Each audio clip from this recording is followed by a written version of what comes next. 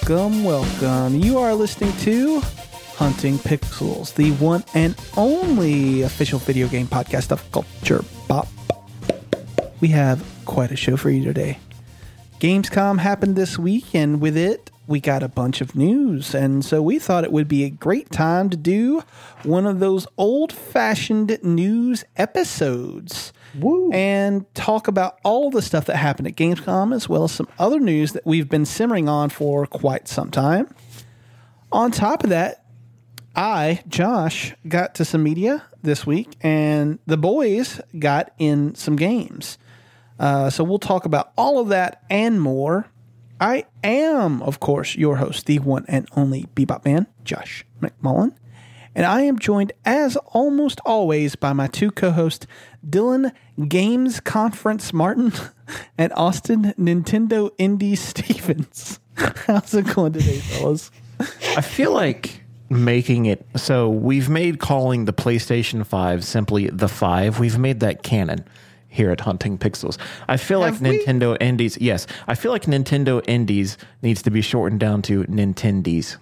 Well, that's what it is. That's what they call it, right? It's like Nindies or something. Yeah, the Nindies. Oh, is it actually? Yeah. That's what they Nindies? call it in the Nintendo Indie Directs.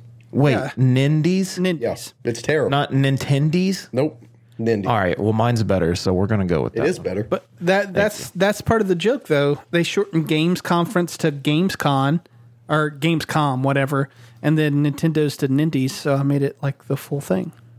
Both of you. I see what That's you did there. great. Thank That's you. the joke. I see that. The terrible. But yes, the 5 is canon. I don't Josh, know I think about- you're the only one that doesn't refer to it as that. Yep, nope, it's still just the PS5, because I'm a normal fucking human being. No, you're not, because you like to be around other people. I I wouldn't think go that you far. know me very well. I wouldn't say that. I almost exclusively do not like being around people. You like social pretty sure- activities, and that's creepy. I'm pretty sure the last time I was at your house with a group of people, you were just sitting on your porch while everybody else was in the living room. Hey, So, I respect the hell out of that. Yep, That's amazing. It's like, hey guys, I'm having a party. Come over. Where's Josh? Not at the party. yep. That pretty much sums me up, honestly. I love it. he's like, wait, now these aren't my friends, so I'm good. That's pretty fucking great. They're all Kayla's. Because I also do that. Dude, so all of my friends live so far away, or all my buddies from the old times live so far away that I don't know where I was going with this. Something about your buddies living so far away. Oh, yeah. So they live so far away that basically the only people that I hang out with who I guess you could consider being called friends are Kayla's friends. So, I yeah. feel that. If you would have kept that same sentence, but then instead have said Austin, I would have lost it. The only people I hang out with who could even be considered friends are Austin. I mean, I guess that is kind of true to be Oh, shit. straight on. Austin is about, because we've never hung out outside of work, have we, Dylan? No. Yeah. So, Where did you two meet? at a bar. Yeah. What? Yeah. Yeah. We went out for, it's really sad, actually, because Whose birthday was was it? it was mine. Oh, It was mine. It was my birthday last year, and like I had made like this elaborate plan for like me and all my friends to like go get super fucked up at Taco Mac, and then just go wherever drunk and high us felt like going. And then literally everybody backed out at the last fucking minute. Literally everybody except for David. David was like the only one that didn't fucking back out. And I obviously, I got fucking upset about it because I was like, fuck, dude, like that's kind of fucked up. And then Madison texted her work friends, and then, yeah, that's how I met all of the girls at the salon. And then we went to... Oh, is Josh one of the Thirsty girls Turtle. at the salon? Okay. Yeah, he is. So essentially, Madison invited Kayla. Kayla invited Josh. Josh got to know Austin. Yes. Yep. And the hilarity of this is it comes full circle because of the shit that you asked me at the beginning. You guys met at a bar. Yeah. I mean, technically. That's great. I mean, it shows that if you go out and spend time in the world, you'll make friends. I think that was a nice full circle. I think I met you first, Josh, at the fucking Christmas party. Oh, yeah, you're right. But I talked to you for like a total of 5 seconds. Yeah, because I was very much, I don't know any of these people. I do not Okay, talk to them. so how quickly did we transition from we've met at a bar to let's do a podcast? We both got super drunk at my house, and Josh gave out the idea, and drunk me was like, yeah, that sounds like a good idea, and here we are. Yeah, that explains a lot. Okay. Yeah, it was a couple of months, I think, at most. Yeah. Because when is your birthday? It's in March. October, right? Oh, never mind. What? I think I'm thinking about my friend Sean. His birthday's in October. No, it's not. Yeah, and then you had the idea the night that I had the fucking housewarming party when we moved in, and that was like 2 months after that. So yeah, that's about 2 months. Right. I love it. I got the history of your friendship. Mine and Josh's was really basic. Yep. We met at work. We worked at the same place. Yep. I've still never even met you. I know. That's because I hate being around people. I love hearing your voice in my head. I do not want to physically see you. It's like guys that are addicted to phone sex. They just want to hear it. They don't actually It might be for me. I've not tried it, but just because you said that, I might give Sabrina a call one day. Hey, Sabrina, can you tell me about how you jerk me off? She said, hush, Dylan, I'm at work. He's like, no, I don't care. Yeah, right there in the middle of the aisle. Just break it down for me. This is a bad start to this fucking podcast. So, As soon as Josh was going through the intro, I was thinking to myself, man, I wonder how long before this episode just dives into a rabbit hole. dude, we got pretty far. I mean, we did what? We made it through the whole intro. Yeah, the entire intro. Fucking That's crazy. a record for us, dude. Yeah. Give ourselves a pat on the back. Pat on the back for us. So, Austin, I watched Neon Genesis Evangelion 1.11. You Are Not Alone. And I have some thoughts about this. Do you? Yeah. So for those who are not aware, Evangelion 1.11 You're Not Alone is the first in a series of films that are colloquially known as the rebuild films. And what they do is they take the basic premise and story of Evangelion and then retell it, basically. And fuck up. And so this is the first one, obviously. And it roughly tells the first 6 episodes of the anime. And so that's where I will start. So since it's mostly the original, I went in and I was kind of like watching it and thinking to myself, what the fuck is going on? Because I've seen all of this before. And while I was watching it, I noticed, like, one of the things that I noticed immediately was that the animation was definitely better, or at least more, Polished. yeah, more polished. That's probably an even better way of putting it.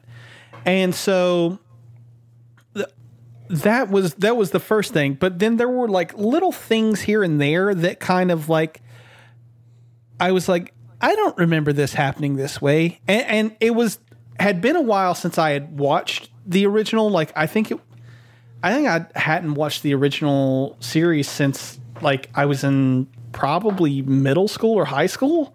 Mm-hmm. So, I mean, fuck, it had been a really long time, maybe close to 20 years. But I definitely felt like there were things that I was like, this does not seem right. I feel like I'm either missing something or something is off. And so when I finished it, I actually went back and I checked to see if I was right, and they had. So there were little things that really kind of in the grand scheme of things don't make that big of a difference. Like I think Misato had her rank elevated from what it was in the show. And then there were other things though that were a little bit more like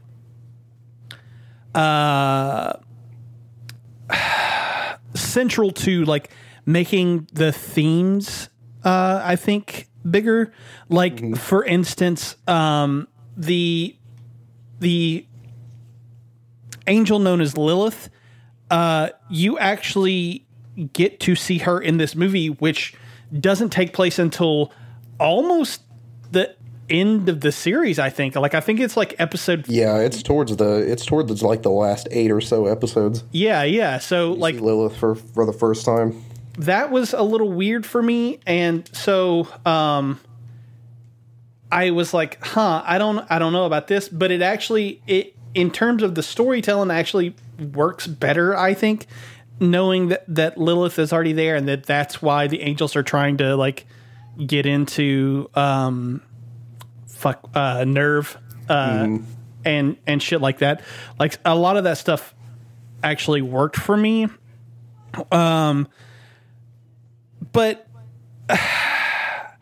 I kind of feel like some of it was superfluous and that it actually didn't really do much of anything, like in terms of, and some of it was like visual. It wasn't necessarily story wise. Like for instance, I don't know why, like they changed the, like some of the Ava's colors, like the, I think it's the 00 model is like orange up top, but like white down bottom in this one. Yeah. Whereas before it was like all orange. Like that's something that like, I kind of don't understand why they changed that. It just doesn't make. Yeah, they changed the colors they changed the color schemes on both of the Avas in the first movie, just to kind of. Honestly, from my understanding, it's mostly for like the collectible toy perspective, and that I kind of fucking hate that. But the main reason why, from what I was able to gather, the main reason why the colors were really changed was to break up the monotony of the colors on the original models, just to add some more whites and some other textures in there and shit like that. And it's 100% mostly for the toys and the model kits and shit like that. Okay. Well, I mean, fair enough then, I guess. It still was something that annoyed me, but you know, it's not that big of a kind of obnoxious. I guess in the grand scheme of things, not that big of a deal. But yeah, so outside of the small details, the animation is great here. It's like a lot better than the original series. And I'm not trying to be harsh on the original series, but like there's a lot more going on here. I do think that some of the CGI stuff doesn't work for me. And that's a personal thing. Like I know a lot of people who will like swear by like 3D animation, and it's just something that has never like ever worked for me. I think very few animes ever pull off CGI that well. Like very, very fucking few ever have CGI sequences that I'm like, oh, that actually looks good. Yeah. So, that doesn't work. But like, there were things that I noticed that like, there's new lighting techniques that they use that really add to like the depth of the scenes and shit. Like, it was near the end of the movie. I don't remember what the actual scene was, but there was a scene where, it was basically all blacked out, but like, there were like little bits of like purple lighting on all of the characters. I think it was where they were getting the Ava set up to take the shot and everything. Yeah. And I was like, dude, this is fucking beautiful, man. Like this really fucking sets everything off, and just, it worked. And, I think overall, that everything works. Like I like the film, but like I've said this before, and I'll probably say it again, and I'm sure that this is going to piss some people off, but I really do not like when movies do shit where they are like, it doesn't tell its own self-contained story. And I know that is like a little bit of a stupid complaint when you consider that this is a series of movies. I get it. I fucking get it. But at the same time, I feel like movies need to, like, in order to fully enjoy a story from beginning to end, it has to have a beginning and an end. And this one doesn't. And that was like something that I was like, all right, I guess, whatever. But the animation is still really good. It totally helps to like showcase what made the original beautiful. Like the art style is still the same and it's just gorgeous to look at. I don't know. Like Shinji is way more whiny than I remember him being, and some of the fan service elements are off-putting. But yeah, I don't know. It's worth a watch. I mean, especially if you were a fan of the original series, I think that it is totally worth a watch. I'm continuing down this journey. I started 2.22, and boy, that. The second movie, I think it's like towards the back half of the film is where the story takes a dramatically different turn and shit really kind of hits the fan and it kind of sets the tone for the next two films. But Shinji, like, I got a kick out of it the other day when you were texting us in the group chat about how whiny Shinji is and how he's like just a super unlikable character. And the first thing I thought of, I was like, I mean, I don't really think a dude that jacked off to a girl while she was in a coma is necessarily supposed to be a likable character. Yeah, you're kind of meant to hate him. You're totally 100% right. He does get better. The rebuilds do a good job at kind of handling his character a tad bit better than the original does, in my opinion. Okay. But they're worth a watch for sure. For sure. What do you guys want to, or who wants to go next? I have nothing, so. When you say you have nothing, you did nothing this week at all, or like you watched nothing? Like you had to do something, right? Besides work and play games? Honestly, legitimately, the only thing I've been fucking watching is, again, because of the Goth Doctor, Madison wanted to watch the Persona 5 animation. So we've been watching that, but... And how was it? It's pretty bad. Oh, wow. No, I mean, it's the same story as Persona 5, and it's great. It's just you can really see where the budget went, and it was not the animation. Yeah, the animation on those adaptations is very limited. I started watching great. Oh, really? I have no issues with the animation in 4, like, at all. Not anywhere near as bad as I do 5. Interesting. 5, especially when they do the all-out attacks. I don't know why they chose the art style that they chose for that, but it is an eyesore. It looks horrible. Like, I cringe every time they do one. It's awful. Well, I'm sorry I asked.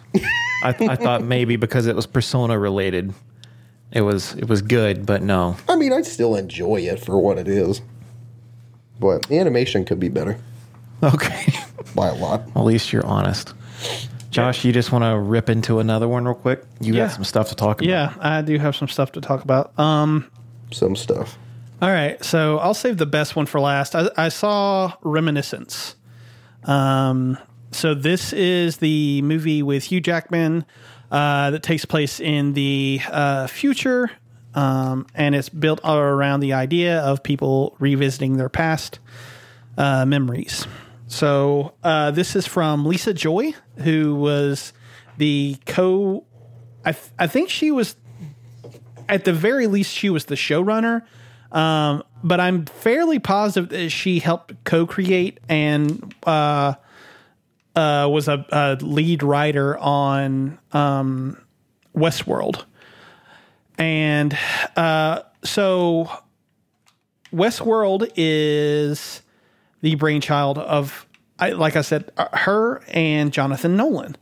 And I bring that up because this movie feels like a knockoff Christopher Nolan movie. And I do not mean that in a good way. So I'll start first with the writing because the writing leaves a little bit to be desired, to be honest with you. I think that some of the stuff that they're going for works and works fairly well. Like they have a lot to say about living in the past and, letting that dictate your future and stuff like that. So I think it has some stuff to say. I'm just not sure that it says it very well. Like the end of the movie has this, how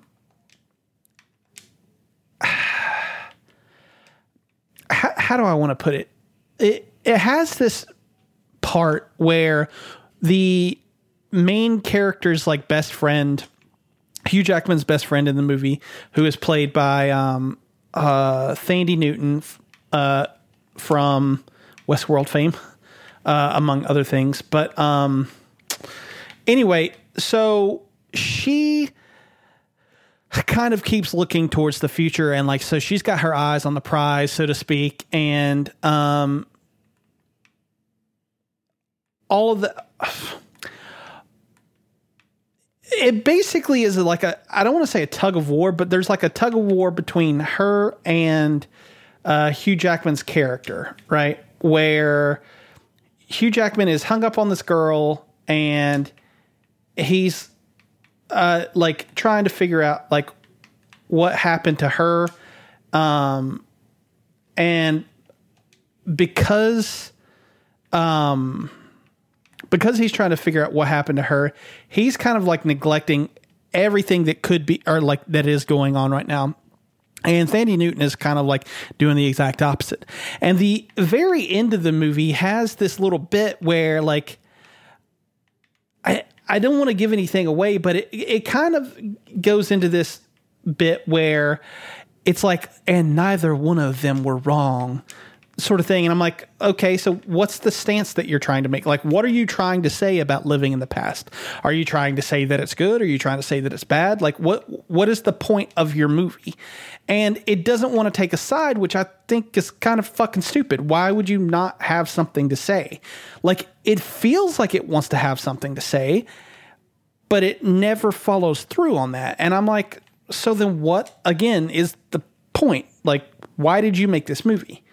And there are other things in there. Like it has some like stuff about like, the rich versus the poor and classism and stuff like that, which is not bad. Like, I don't want to like get that twisted. It's not bad. It just fucking doesn't go anywhere. Like it legitimately has no purpose in the movie whatsoever. And I'm like, so why did you put it in? Like, what are you trying to say? And that kind of shit bothers me in the writing. But it's competently directed. I think that Lisa Joy did a fairly good job directing. It's not horrible by any means. It's just, very worksman-like, almost like a point and shoot sort of thing. It like doesn't have a whole lot to like add with the themes of the story. The acting is pretty good all the way around. Thandie Newton, I think, is probably the best thing about this movie. Hugh Jackman is great too, but like, he's Hugh Jackman. You kind of know what you're getting. I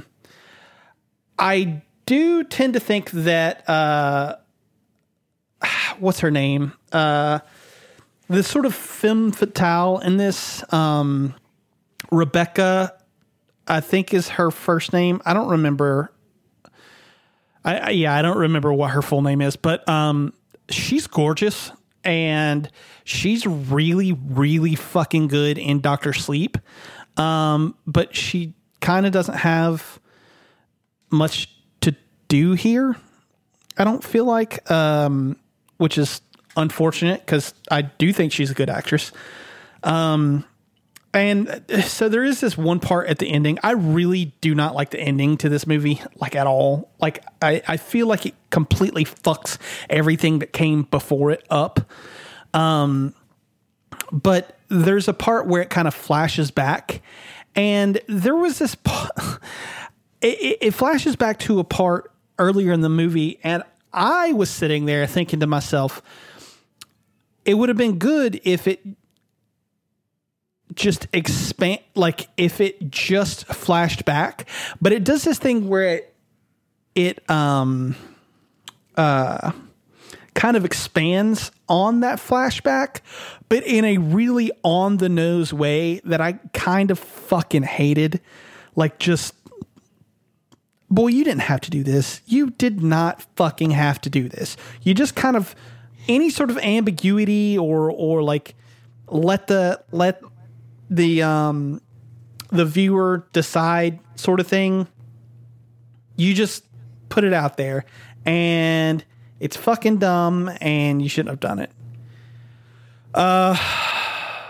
Anyway, I feel like I've dragged this movie, and it's not bad. It's pretty okay. Like, I'd say probably, like, score wise, probably somewhere in the like 6 to 7 range. I don't know. I wanted it to be better because the trailer looked so cool, and it wasn't, and that's totally okay. So I can't add anything. Like, obviously I have nothing to say to that, but I just want to, because you brought up something just then, and you brought up Hugh Jackman. I just had to check something real quick. He's 52 years old. Why does he look 25? Right? The dude doesn't age. It's fucking crazy.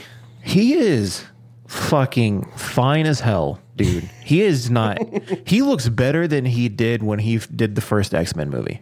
Yeah, I think I agree with you. He's aged like a fine wine. Oh, like, I would chug the bottle of wine that he is. Oh my. Yes. That's he fair. is tasty. He is a good-looking man. We objectify men here and women, guys. It's fine. We objectify everybody. We're equal opportunity objectifiers. Yes. We do not discriminate. Speaking of discrimination, I'm joking. So I'm with you, Austin. I've done next to nothing this week. Played a few games. I have watched a couple episodes of something, but it's not worth talking about. Okay. Kitchen Nightmares. Dude, Kitchen Nightmares is fun, dude. It's so fun. It is fun, and I love it. And I love to cook, so it makes me never want to go to a restaurant because of that shit. Like, you never know what's behind the curtains. But honestly, no, it's like our guilty pleasure show. It's not even a guilty pleasure, really. It's a good show. dude, just get blasted out of your mind and just watch a marathon of Kitchen Nightmares. It's so fun. A marathon is one episode for me. Dylan's like, if I make it through one whole episode, that's something. That's 40 minutes, man. That's a lot of my time. God. That is almost 50% of my free time. No, but what I have done this week is kind of recommitted myself to having more of a social presence, especially because at the end of this podcast, we promote every single social media handle that we all have. And I feel like I lag pretty hard on mine. Mm-hmm. And it sucks because I want to stream. I don't have time. I want to make YouTube videos. That might be happening sooner rather than later. I will figure that out. But what I can do is I can at least post like hot takes or snippets of what I'm doing, what I'm playing, what I'm thinking about a game. And that actually, I have never been a person to use Twitter, and I have made more of an effort to do that recently. It is very hard because I forget that it exists. But Instagram, I'm good at. Instagram, I can take a screenshot on the PlayStation, upload it there, give a hot take about it. I did Ghost of Tsushima today. I did Horizon Zero Dawn the other day. So That's my commitment for right now. I can at least have that kind of social presence and commit to something. Well, you know what, Dylan? That's better than nothing, right?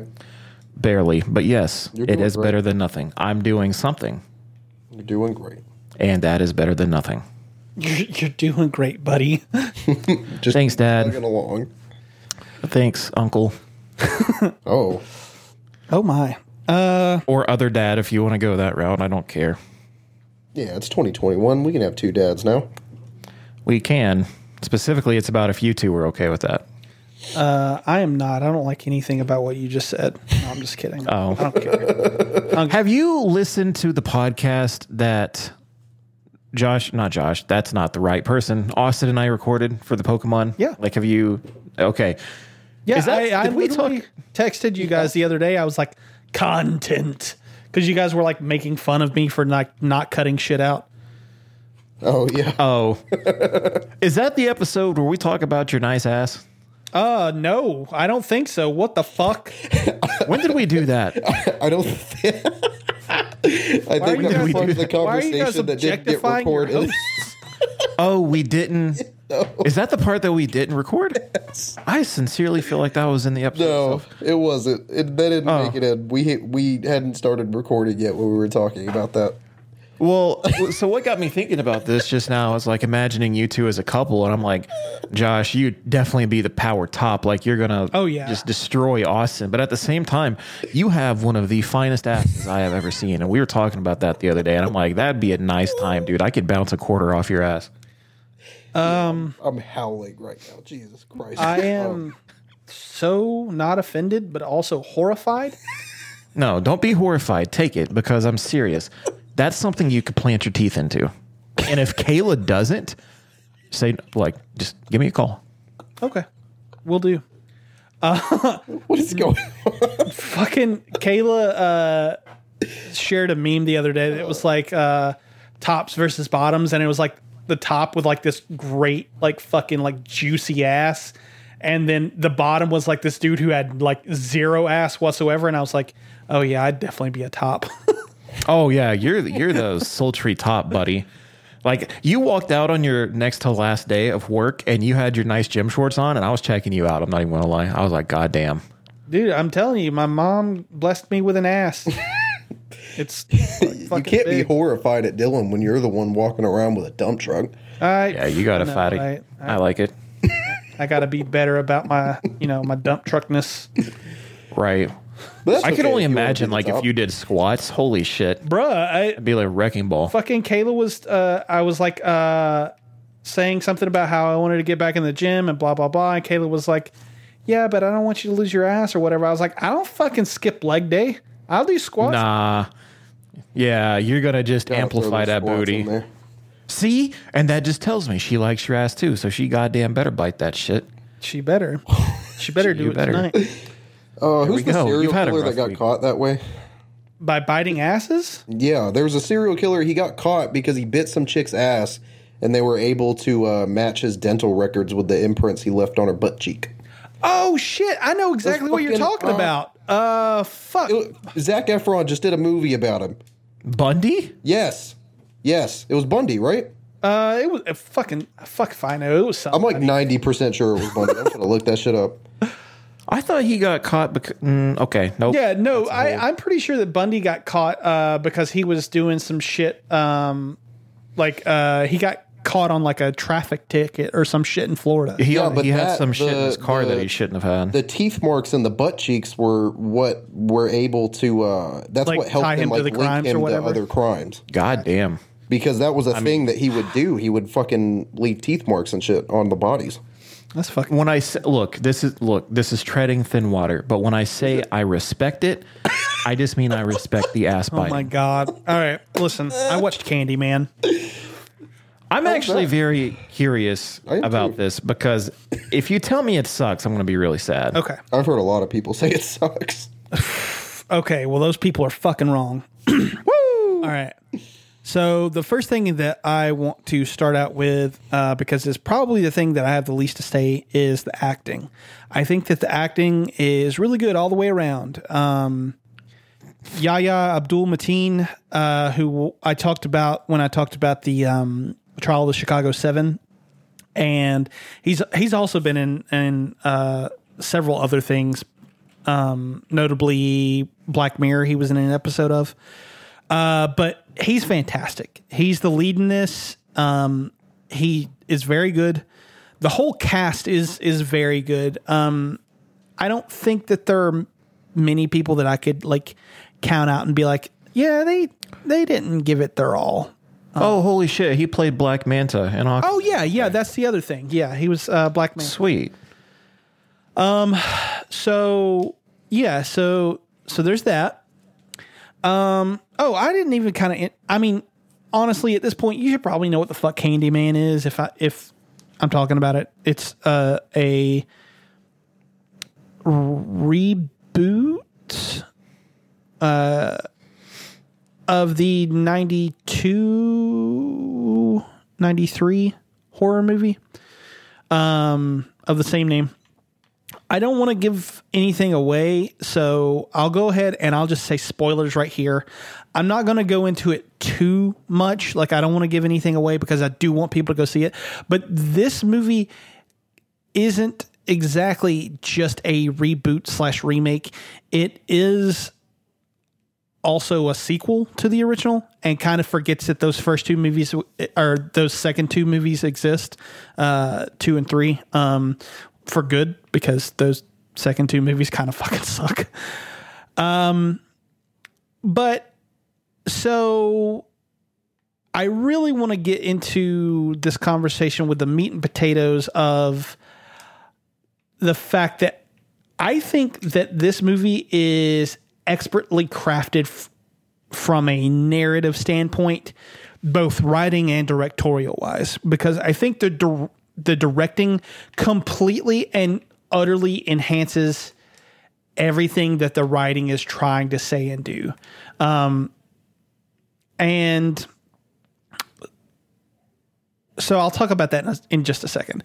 So the writing, everything about this is pretty much excellent from every angle.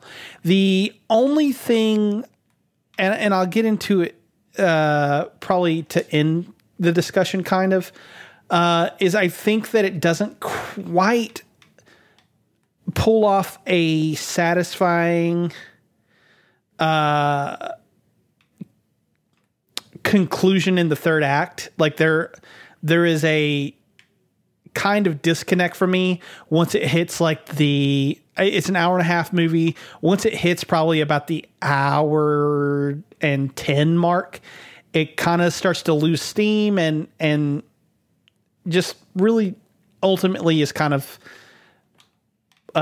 something that I was kind of like, I don't know about this. But to be fair, a lot of movies, specifically horror movies, don't really know how to stick the landing, and that's okay. I forgive them for that because it is incredibly hard, I think, to write a conclusive ending to a horror movie. So, whatever. Anyway, the writing in this tackles so many different themes and elements that I was kind of floored by it, to be honest with you. Like, I didn't expect it to tackle as many different things as it does, or to tackle them as well as it does. And some of the things it definitely, the writing starts to fall apart on.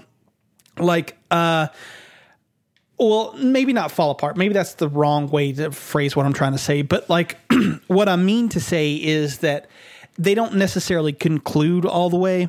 Like, for instance, the art being commodified and sold as like I don't want to say like an export, but like instead of art being art, it's like more of a thing to be sold and coveted by, fucking rich white people. It has some stuff to say about that. And for the most part, that stuff works, but it kind of just goes away at a certain point. And that was, I don't want to say frustrating, because I don't think that was like the main things that the movie wanted to hit on, which, you know, fair play to them, you know, whatever. But another thing that it was trying to say is it tries to tackle the points of gentrification, and not just from like a property statement, like not just from a you know, white people moving into a neighborhood, that sort of thing. Like, it's not just trying to tackle that. It's trying to also talk about like the gentrification of art. Like, and in this way, I think it's actually a really nice critique on the original Candyman, because the original Candyman is about Black lives in the slums of Chicago. And it was written and directed by white men. And one of the points that the movie really hits on really hard is art being a reflection of life. And it's kind of one of those things where, like, how can this art be reflecting life when it's coming from someone who's never lived these experiences? And I really fucking dug that it tackled that sort of thing. Like, movies, especially in modern cinema, I feel like don't tackle that sort of thing. And if they do try to, they don't particularly do it all that well. But this movie did. And I was really, like I said, I was surprised by it, because I was expecting, I don't want to say a low rent, like knockoff of a slasher movie or anything like that, because I wasn't really expecting that. Jordan Peele has his name attached to this. I expected it to have some sort of like high concept thing, you know, attached to it, or like some thematic hierarchy. But the gentrification angle with art was something that I definitely never expected, and I really kind of loved that it went where it went with that. It also very much touches on police brutality and how that affects the Black community. And this is another one that I think it wanted to say something, but it didn't necessarily do it to the best of its ability. Because the movie begins with it and it ends with it, but the middle part, it kind of just forgoes all of it. Which again, isn't necessarily a bad thing. It just was something that I expected to be hit harder on. But the one thing that I took away, and I personally think that this is the biggest theme that the movie has going for it, is art being a reflection of real life. And I just really, really dug this point. And it kind of goes through like a lot of the plot. Well, okay, so I can get into the directing now. And this is why I think that the movie is about that, kind of. So there are a lot of things in this movie that the directing really adds a lot to. And one of them is the use of mirrors. And a lot of the movie has sequences where someone will look in a mirror and they will see themselves, or potentially see other things happening in the mirror that aren't happening in the quote unquote real world. And it reflects, you know, who that person is, or what have you.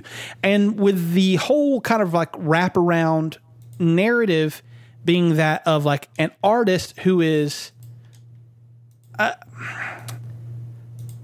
don't want to get into spoilers too much, but the whole thing is that it's this artist who is using or like the story of Black lives and something that he never really experienced to make a living in art.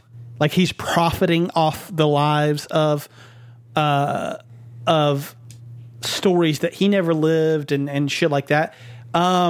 Really,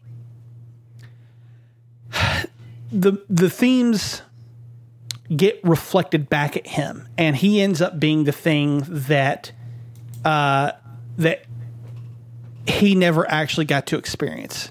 Does that make sense? I'm trying to. Yeah, no, it does. Okay. And so it's not even just like the mirror shit. Like the whole movie opens up with this just absolutely stunning upside down like shot of the Chicago city skyline, and it's just like a look up at the this, like I said, this beautiful skyline, and it kind of gives you this is from the point of view of like the dregs of society sort of thing.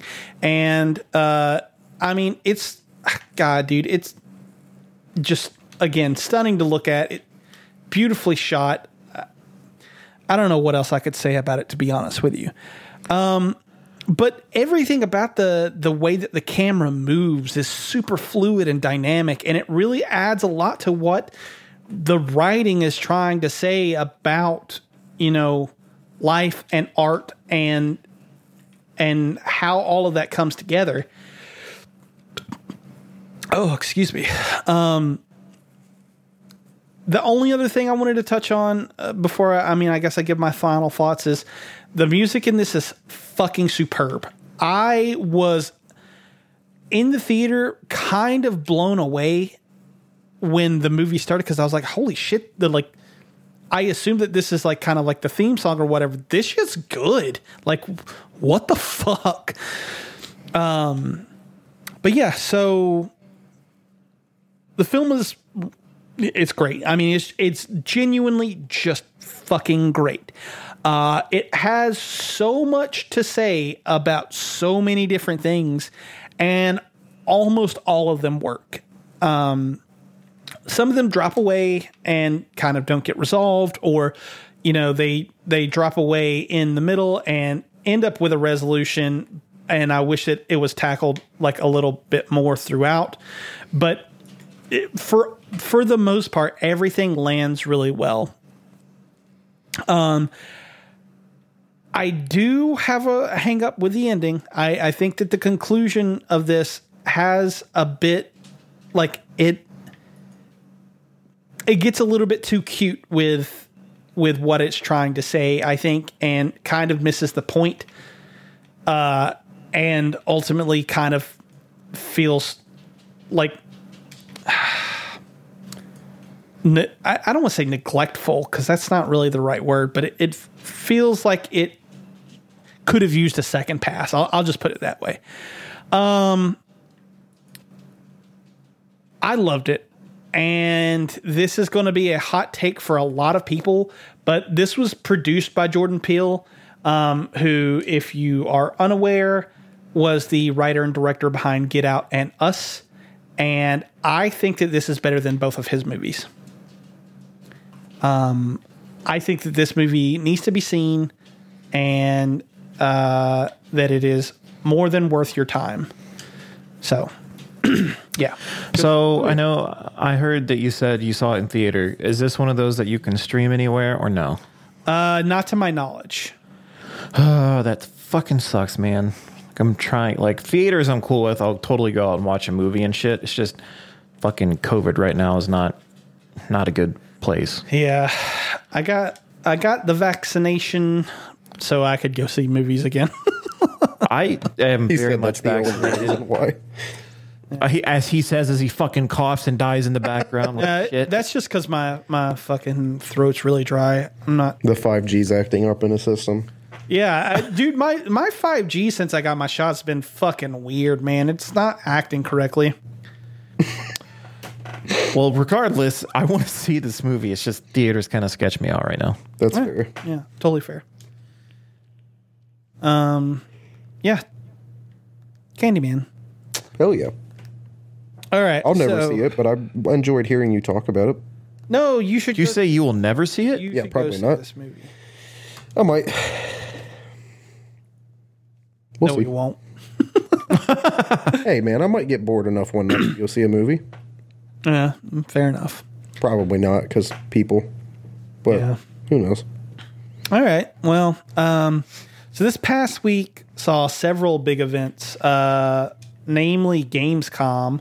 But I mean, a lot of shit happened, right? Well, like I said, the first was the entirety of Gamescom, one of the biggest gaming trade shows in the world. And on top of that was that Pokemon event that you boys have already covered in a special episode that is going up very soon. We did. Yeah, and so alongside that, we had QuakeCon, and then there was just a whole bunch of news stories to get to that I, in particular, and I think we, in particular, wanted to cover. And so today, that is what we're going to do for you, dear listeners. We're going to reach back into the annals of this show's past and cover gaming news. So strap in, because this is going to be a real wild ride. Oh, boy. All right. So real quick, because I actually forgot to put these in the notes, we actually had some write-ins. So I didn't put it in the outline itself, but I've got them up here now. So we'll talk about Gamescom first, I suppose. I have this one labeled as number one because I assumed that this is what you guys were most excited about, but we can go in any order that you wanted. So you guys tell me. I'm fine with the order. Okay. I'm cool with that. Let's not call it excitement. Okay. But I am excited to hear both of your opinions on it. Okay. So And I have my own thoughts, but I don't. Let's talk about Saints Row, guys. yeah, let's talk about Saints Row. So Saints Row was not re-revealed, but a new reboot of Saints Row was revealed. It was just a CGI trailer. So I guess that's where I would like to start, because I think there is gameplay footage out there now. There is a little bit. Yeah. I haven't seen it. I just saw it on Twitter. Okay. Yeah, I haven't seen it either.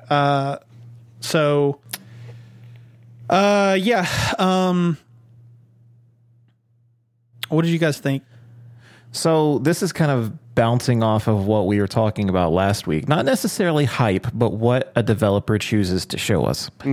So this is something that's really very outlandish from the Saints Row that we know, right? Like, Austin, Is it? is it not? I don't know that you can say outlandish compared to what we know, considering what that franchise degenerated into.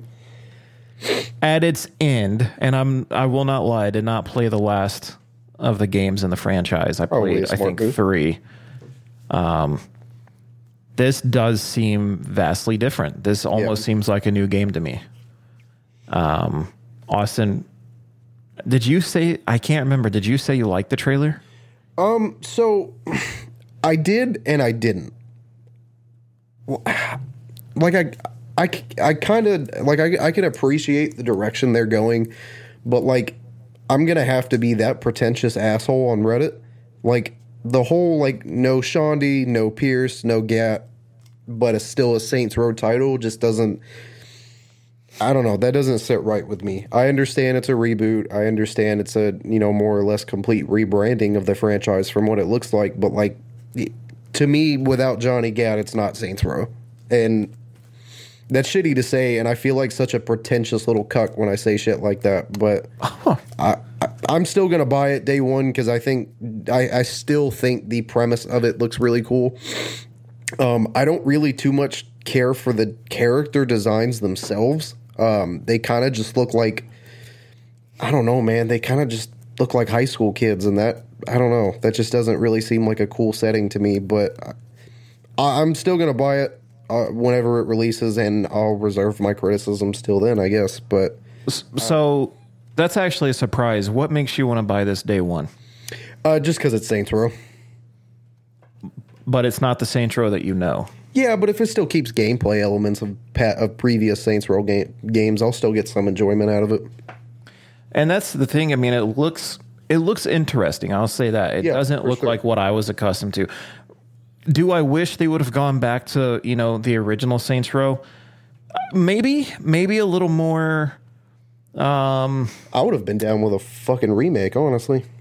Just a more down to earth approach from what we've got. It was very much. I mean, it felt like in just how aloof it was. It felt like Saints Row, like rooftop car rides, rocket launchers, kitty cat motorcycle helmet being flung over the top of a car, landing on someone's face.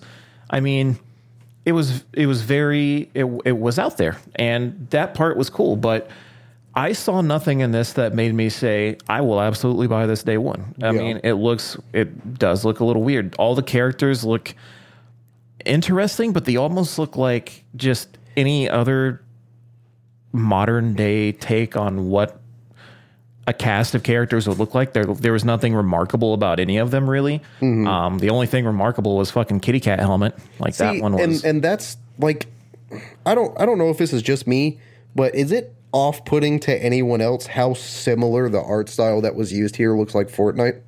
Or is that just me?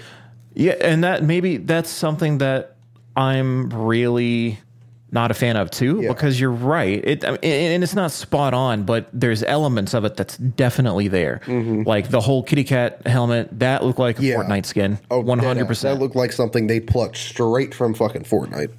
Yeah. I've seen nothing from this that makes me say I will buy this day one, but I'm very curious to see how, like, the trailer for what it is. If I didn't even see a Saints Row, title attached to it, I would have been a little interested because it seems like a kind of a wild ride, a good time in that regard. Like I said, rooftop backwards dashing car chases with giant whatever heads falling onto a car, whatever. It's really. It seems action-packed and fun. Yeah. The gunplay looks like it would be a little good. I don't think... I saw a snippet of the gameplay trailer, but I didn't dive into it. Yeah. I saw like a 10-second clip on Twitter, and that's all I watched of it. Yeah, that's about it for me. And it seems like, the territorial controls are really going to be a huge part of this game, which is great. Like, you're trying to expand your territory. You're a new up-and-coming gang. Like, you're trying to make it your own or whatever. Yeah.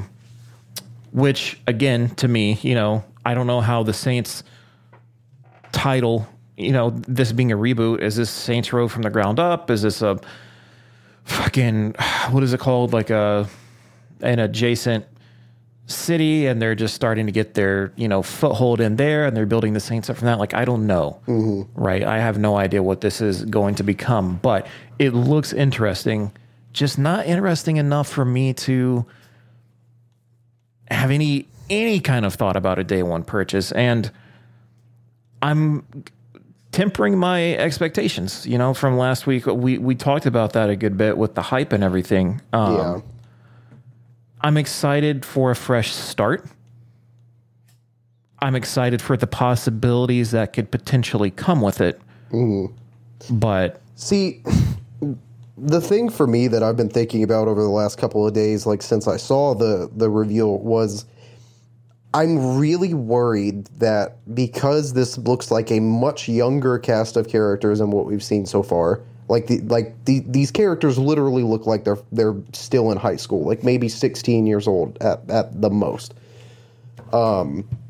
Whether they are or not, I don't know. Maybe that's just the art style that makes me think of them that way. I don't know. I truly think it's the art style. Like the one chick on the phone outside of the bar or whatever it is, she looks a little older. The guy... Yeah, she looks like maybe early 20s.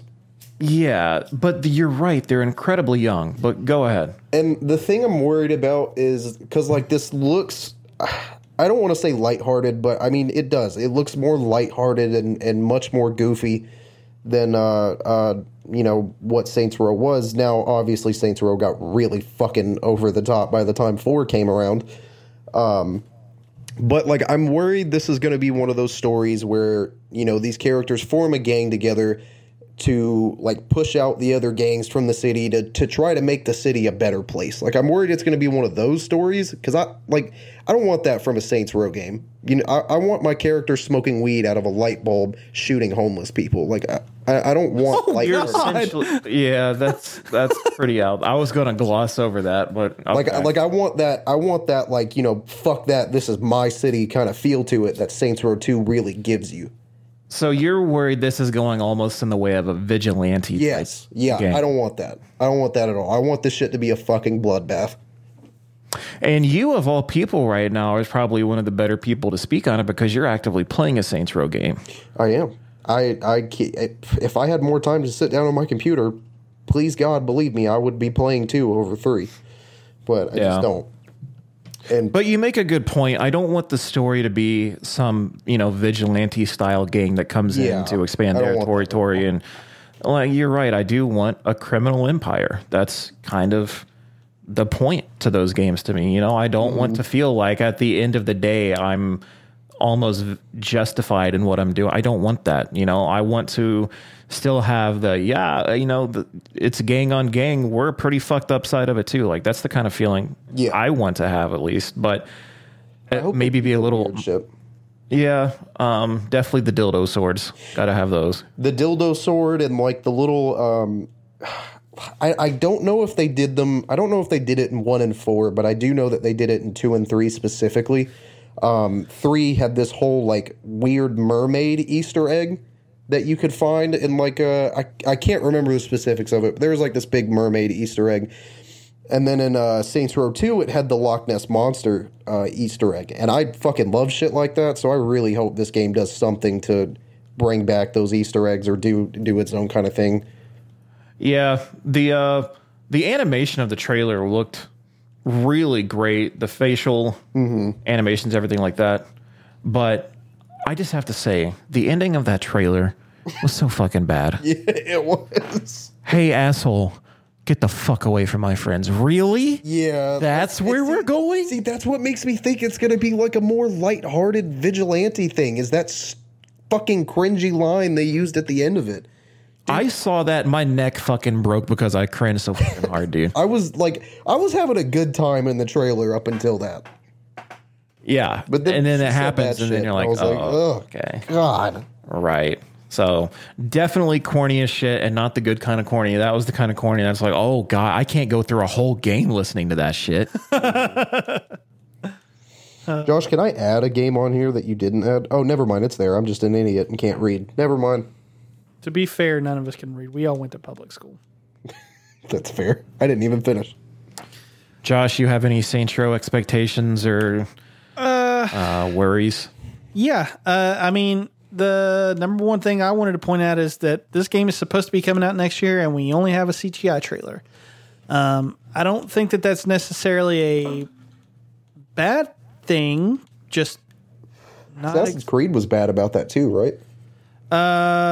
Maybe. I think they were really bad about dropping just CGI trailers within like 5 months of a game's supposed release. Yeah, I got to be honest though, I haven't paid attention to fucking any sort of Saints Row shit or not Saints Row, Assassin's Creed shit in God knows how long.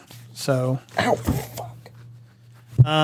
But yeah, I mean, I agree with everything that you guys both said. I think that some of the stuff was really fucking lame, and I prefer that they didn't go that route. But also, like, I understand that they have to appeal to the biggest audience possible, and that means that they have to get kids involved. Unfortunately. Well, let's bring kids into the gang scene. No big deal. Yeah, no big deal. It's fine. Just a 15-year-old selling crack on the street. It's cool. So yeah, but again, I haven't really, like, Saints Row hasn't been my thing for a very long time. I love that first game to death. I think that 1 is my favorite, followed by 3 probably. You're crazy. But yeah, I kind of could not have cared less. How can you like 1 more than 2? You know what? Never mind. I don't want to get into that. We're gonna be here too long. How? No, you know what? I do. How? I mean, it was fresh, I guess. I just love how triggered that you made him because I hear him consistently flicking his lighter in the background, I think. That's fair. Just out of pure agitation. 2 is the best game in the franchise, and I will not accept anything other than that. I mean, I don't know, man. It was just one of those games that, like, I know that it sounds stupid to say that it was fresh and whatever, because it was a fucking Grand Theft Auto clone, but, like, 1 just has this very distinct feel to me that I don't think that any of the other games ever really replicated, including 3. I like 3, but even 3 didn't really ever fucking hit the same highs as 1 to me. And I mean, again, maybe that's just me being bad with opinions and whatnot, but I don't know. That's just how I feel, man. Yeah, bad opinion. So Okay, though. We all have bad opinions. yeah. Well, can I just say how disappointed I am in Marvel's Midnight Sun? I am, too, after what came out today. Yeah, that's literally what I was about to say. Boy. I mean, let's get right into it. So the fucking I'm goddamn mad. tell us why you're mad. It's dumb. That it's stupid. Nailed I hate it. Get rid of it. It's stupid. It's not what I expected when I saw who was making it. I don't even like real-time strategy games, but I was excited for this one. And then, why am I fucking playing Yu-Gi-Oh? Why am I playing Yu-Gi-Oh with Marvel characters? I did not expect that. Did you guys even No. remotely see that shit coming? No. No, even I thought it was going to have gameplay like more akin to what we saw from Marvel's Avengers, and I was down for that. I thought it would be like truly like some kind of real-time strategy mixed with That would maybe like Ultimate Alliance in some sort of shape or form. I don't know. I didn't expect cards. No, I didn't. I don't think anybody did. Honestly, And the trailer looked fucking sick. the trailer was so good. Eh, I was very hyped for that. Like I remember making Madison watch that trailer when I got home from work that day because I thought it looked so cool. It had such a great ensemble too, like characters that we Yep. don't necessarily always get to see, like Blade. Like the Fucking great. the newer version of Ghost Rider. Ghost Rider, Strange. But all of these characters, dude, it's like where Yeah, I'm just really disappointed because this could have been such a fun chance for these characters to truly shine. And now I'm seeing it, and it's like I don't understand. I think I still want to play it. Maybe, I don't. and that's completely feasible, right? But I have to have some kind of demo. There needs to be something. I'm not this. This that is cannot be true. a game that I just buy into. I would like a demo at least just to see it.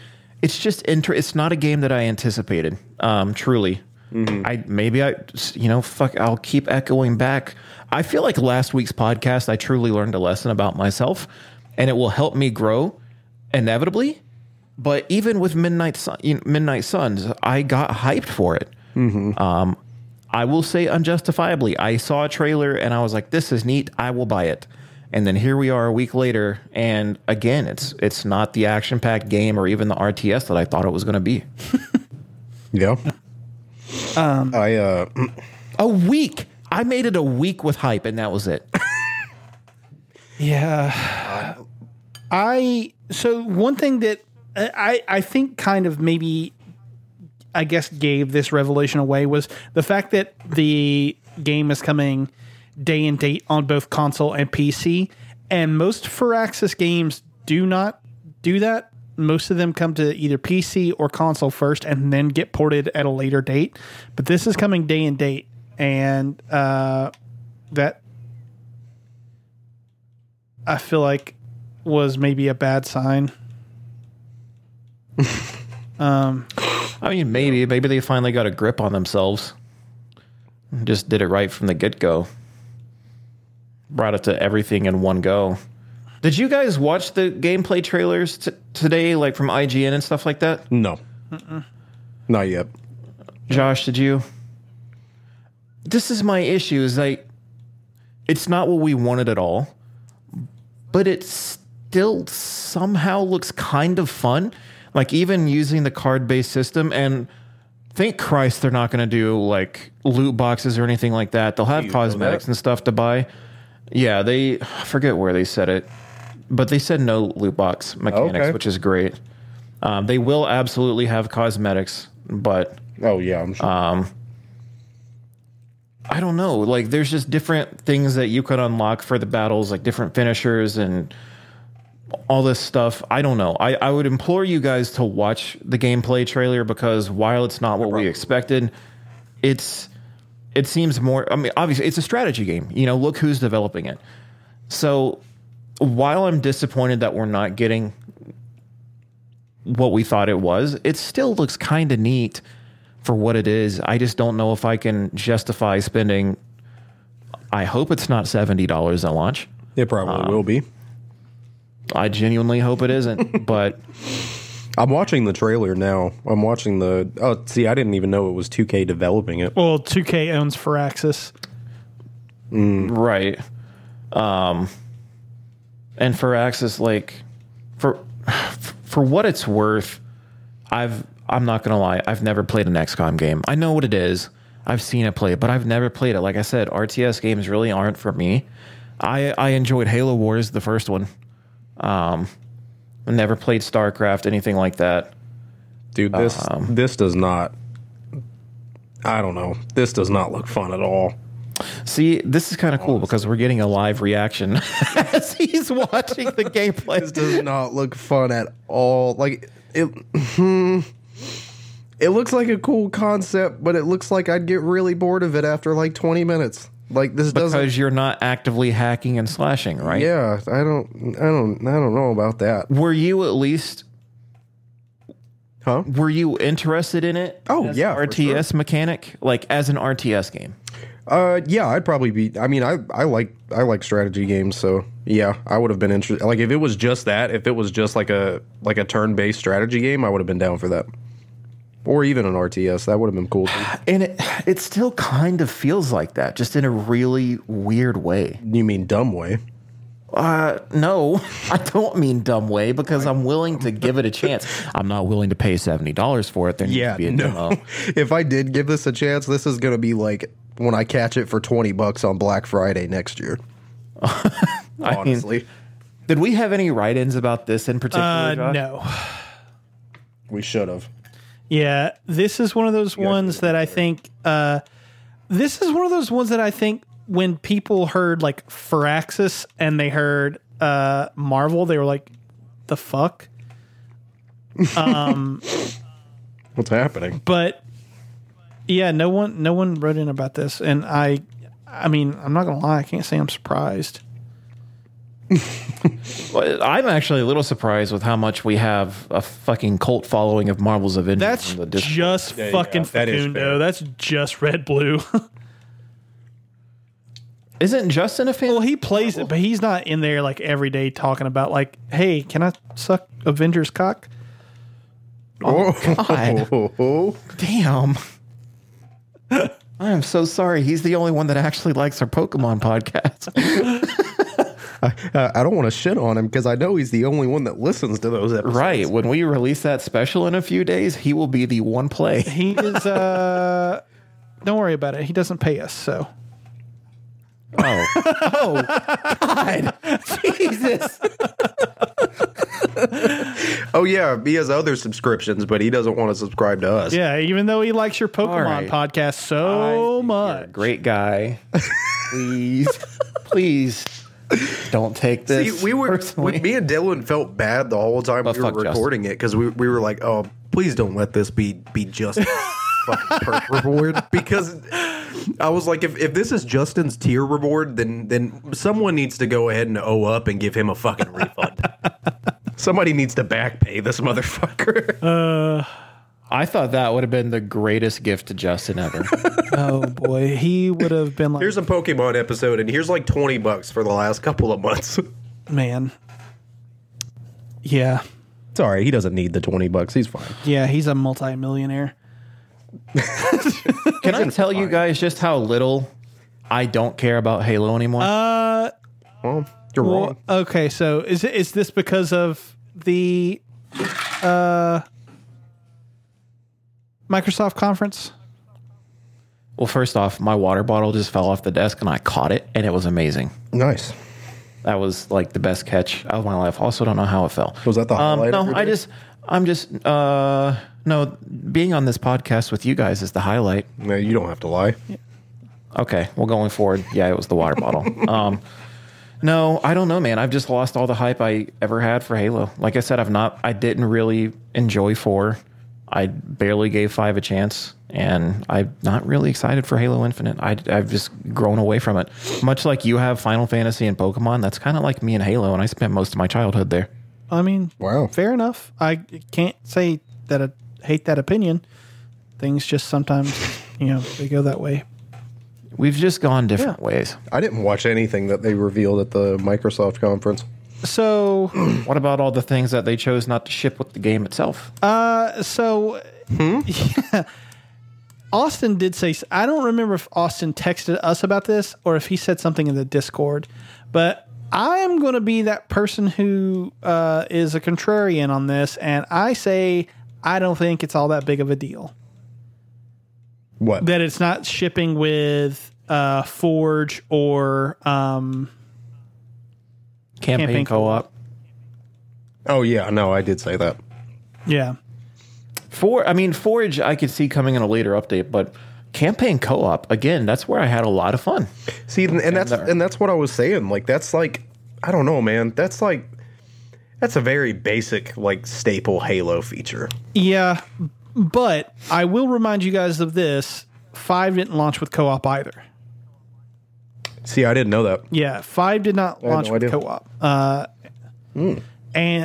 But after a 12-month delay, do you not think they should have at least had their shit together enough to be able to give us the basic state? I mean, I think that this shows that the game was in bad shape and that Joseph Staten has fucking turned it around over there. But, I mean, I don't know, man. I kind of feel like he has turned it around. Like, the game was in pretty rough shape the way that everyone lambasted it when it was first revealed, right? And now we've got something, and people have played the multiplayer beta, and people have said that it's very good. So, like, is the multiplayer free? the multiplayer is going to be free. Yeah. I don't think you even have to have Game Pass for it. I think it's just going to be like just straight up free. Yeah. It's gonna be like Warzone. Yeah, essentially. That's kind of cool. I might try that. But yeah, what was I saying? He's turned it around. Yeah, I just don't think that it is as big a deal as everyone is making it out to be. But I mean, I am also quite the person with like hearty opinions that people hate. So It's not that I hate your opinions. I respect them. I just disagree sometimes. Yeah, that's fair. I don't know. It's weird for me to see you be hopeful in a game that's been delayed. Like, I don't know. That's weird to me. So here's my thing. Because I just remember how hard you ripped apart Cyberpunk before it came. Yeah, but But that's also different. Yeah, and I also think not that the same the game. Cyberpunk thing was different for a couple of reasons. I think that the Cyberpunk thing was like these guys delayed it fucking multiple times. Halo only delayed it once. And like, yeah, it fucking sucks that they delayed it and that they are delaying it and still it's missing features, but they did only delay it once. So like I give them credit for that. But yeah, I do tend to think that the CD Projekt thing was a little bit more fucky. Yeah, I feel that. Well, they released a fucky game, so you're right. Hopefully, the lesson that we can learn from the Halo delay is that delay your game and then don't say fucking anything about it until it's ready. Yep. Which is we got, snippets along this road till here, but we never got a release date, anything like that. We didn't have to get, any false promises and push it back again. Or, any excuses, no shit like that. That was another thing with CD Projekt Red too, is every time they delayed the game, they had another quote unquote release date literally ready to go every single time they fucking delayed it. Yeah. And that made it truly excruciating as someone who was salivating for this game to come out. It was awful. It's like, don't do that to me. And I think hope. I about said fucking Bungie, dude. 343, yeah. That tells you the Halo fan that I am. But no, they did great in just saying, hey, we're delaying it until it's ready to come out. And they fucking did it, man, and they owned it. Yes, it's shipping without features that I think it should absolutely come with. I'm okay to leave Forge out of it because there's a lot that goes into it, and who knows how the game has evolved since the days that I remember.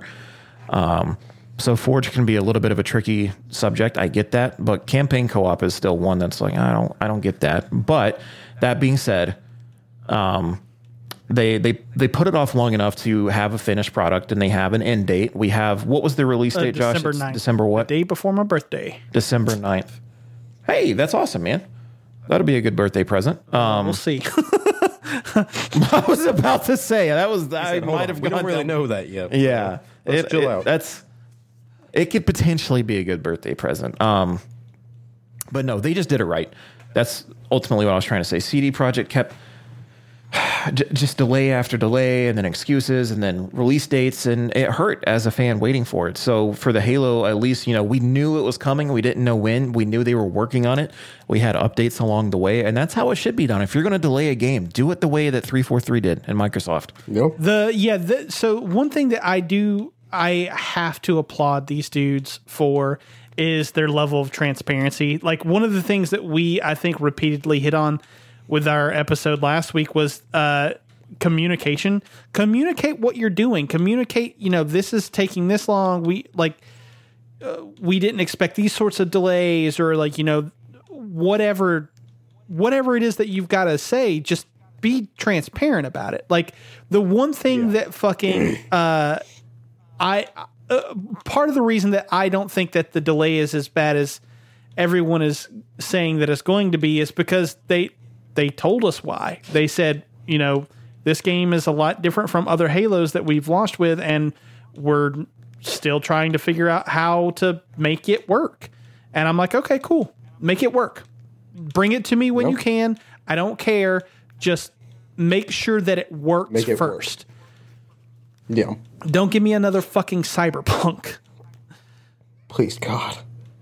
So, I don't know. That's fair.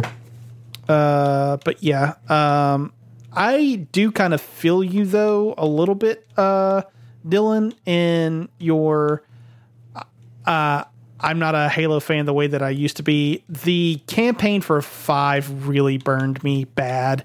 And I am ready for 343 to redeem themselves, I think. Well, we'll see. Well, yeah. I guess we will see. I wish I could be excited for it. I'm just not. Yeah. So the thing is, I do think that it is a little worrisome that they have not shown the campaign yet. I would have liked to have seen some of that, and I don't know why they haven't showed it since that first trailer or whatever. But I guess we'll see. When it comes, but yeah.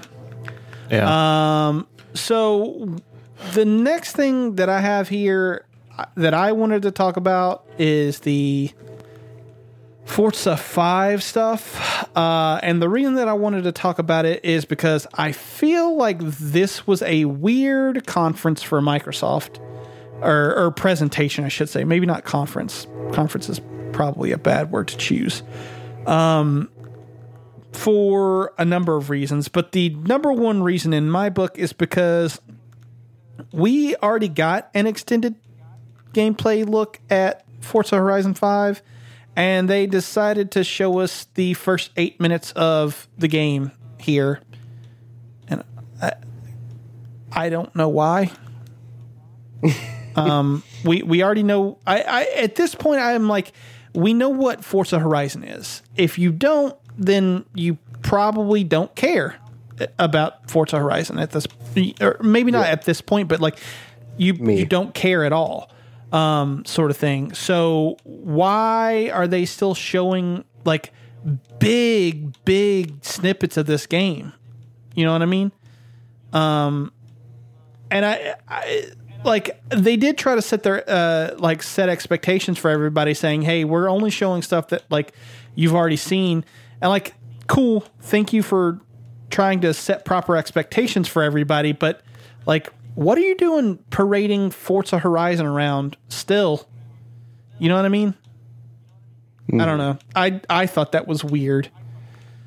I mean, that being said, oh yeah, fuck. When they showed it at E3, I was like, "Yep, this is going to be a game that I play a lot of. I cannot fucking wait." So yeah, and I enjoyed the 8 minutes that I saw. I mean, it's a beautiful game. This might be the best looking Forza, which is fucking. No, it's hands down the best looking one, dude. Like, that's saying a lot, dude, because Forza games just are fucking stunning. They always one up each other with the next game that comes out. This one, I don't know, just the whole racing through the sandstorm thing. That was cool, dude, and then, right? That was awesome. Going through the jungle, like, or whatever it was supposed to be. It's like the really tropical area. You're dashing across rivers. Birds are flying up around you. There is, steam and fog, emanating from the ground itself just because it's hot and humid in the terrain. Like, there's so much detail that's going into the environment. Plus, the cars themselves look absolutely stunning. The level of detail that's going, as you're racing across the landscape, it's just unreal. They have truly outdone themselves from Horizon 4, and man, I'm so excited for it. Yeah. This is going to be one of those games that I am fairly positive is going to rank very high in my end of the year list for Game of the Year. Yeah, and it's like I would be hard pressed to have it. I don't want to.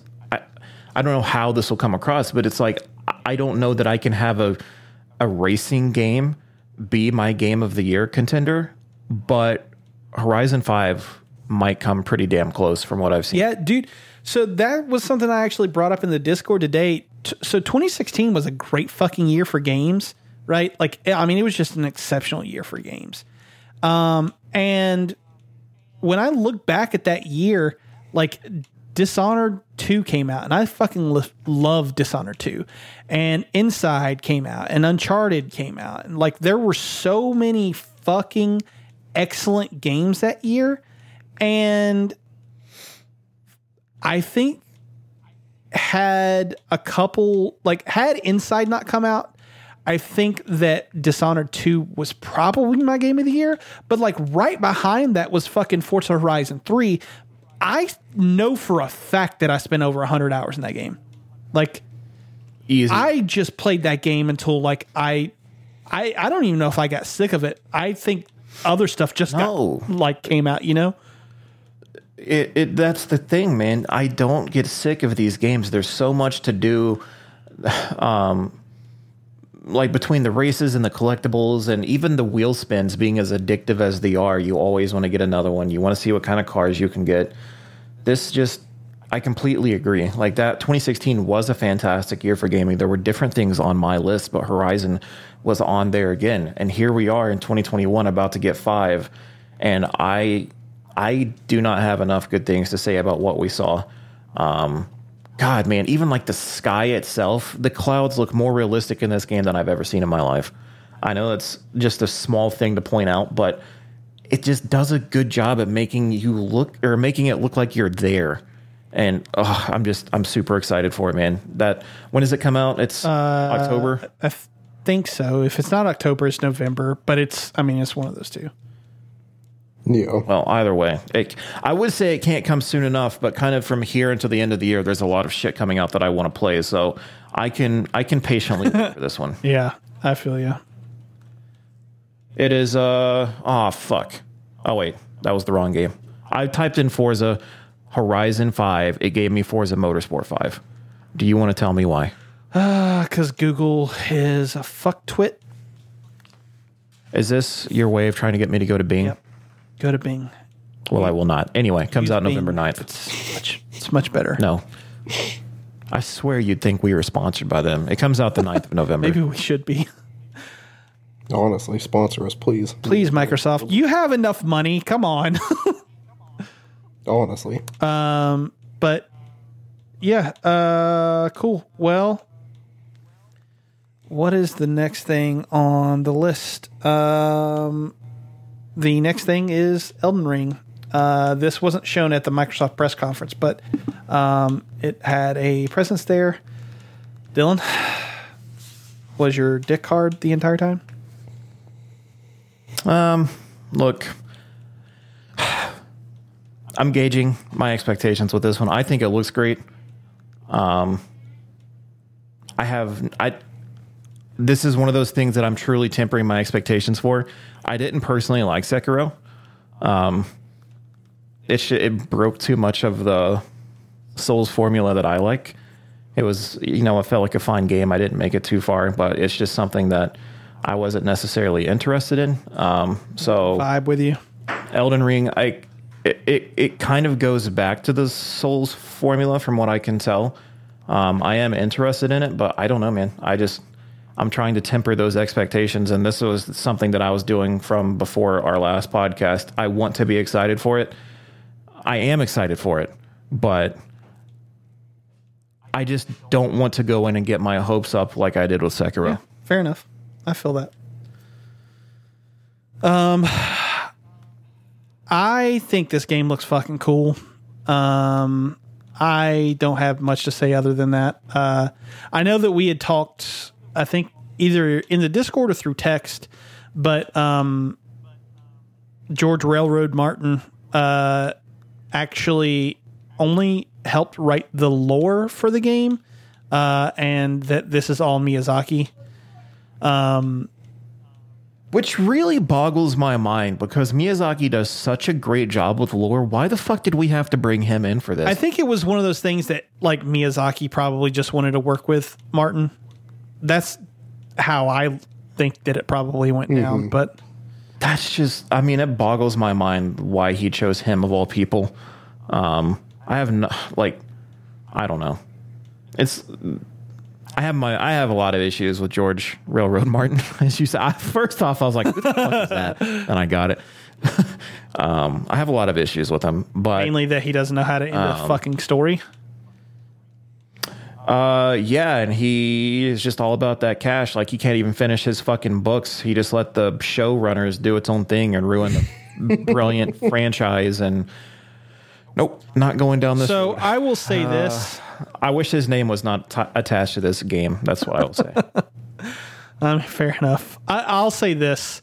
I don't think that the writers of the series necessarily ruined what was going on. I think they knew what Martin was doing with the story, and then they didn't know how to get there, and they just kind of were like, and now this happens.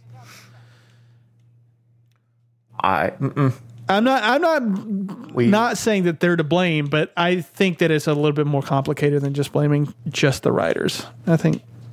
No, it's definitely his fucking fault too. Like it's all hit. Nope, not talking about Game of Thrones. I will Don't lose it, Dylan. All right, QuakeCon. I put this in here just because it happened. I don't think that we got much information that was of any real use to anybody. But QuakeCon happened, so that's a thing you should probably know about. That's a thing that exists. That's a thing that exists. And Oh, so one thing that did come out of it is they remastered the original Quake. It's out on, I think it's on Game Pass, if I'm not mistaken. But so that was a thing that happened. Yeah, they just added all the Quake shit to Game Pass. Okay, yeah. So that happened, and then the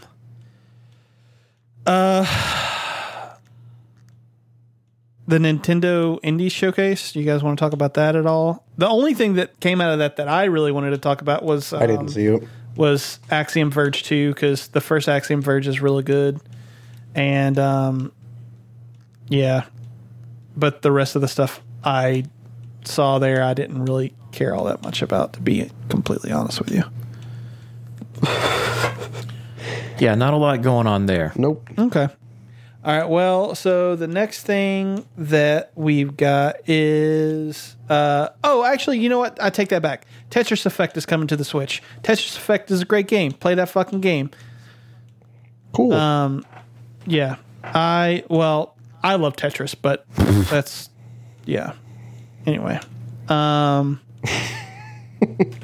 Anyway, stuff and things. Where are we at?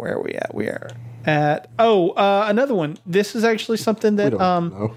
I think they told us about in the Discord. The boys in the Discord told us about.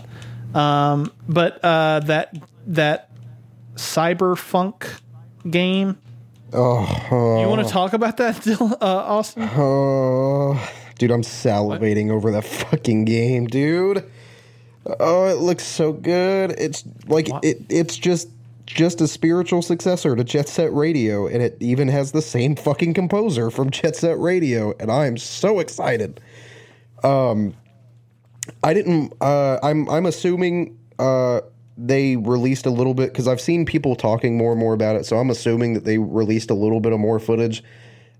This is one of those games that any type of trailer or anything they release for, I am staying far fucking away from.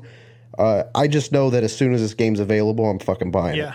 And I don't want to see shit about it until then, and I'm going to play through it in like probably a day.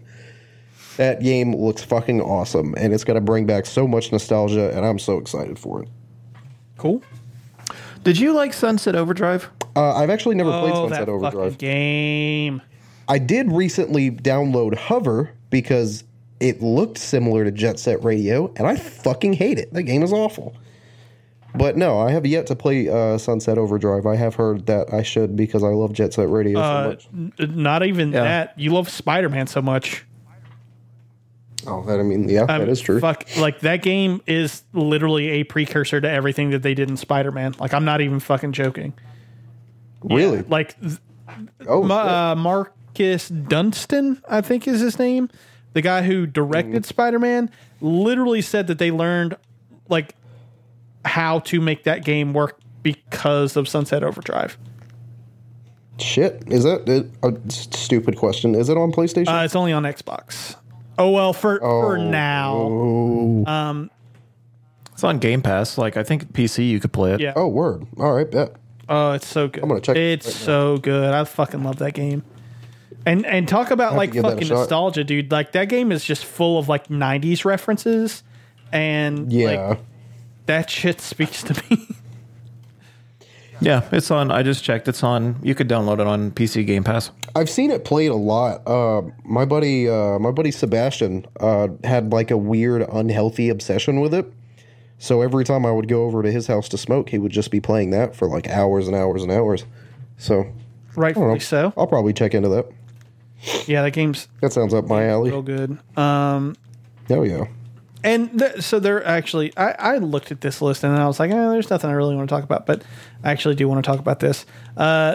They also said that Boyfriend Dungeon is coming to the Switch, and that's a game that I am about to be playing on Game Pass. Looks real fucking stupid. I kind of really fucking love the idea about it, where like the boyfriends are the weapons that you. What the fuck is this? The boyfriends are the weapons that you use in combat. I fucking love that. Hold on, what? Dude, It's awesome. What is this game called? It's called Boyfriend Dungeon. What the? It looks awesome, All dude. right, looking that up. It's on Game Pass right now. So if Shit. this is something that strikes your fancy, No, don't say "oh shit" like it's some miracle game that just came. You go look at it before you say "oh shit."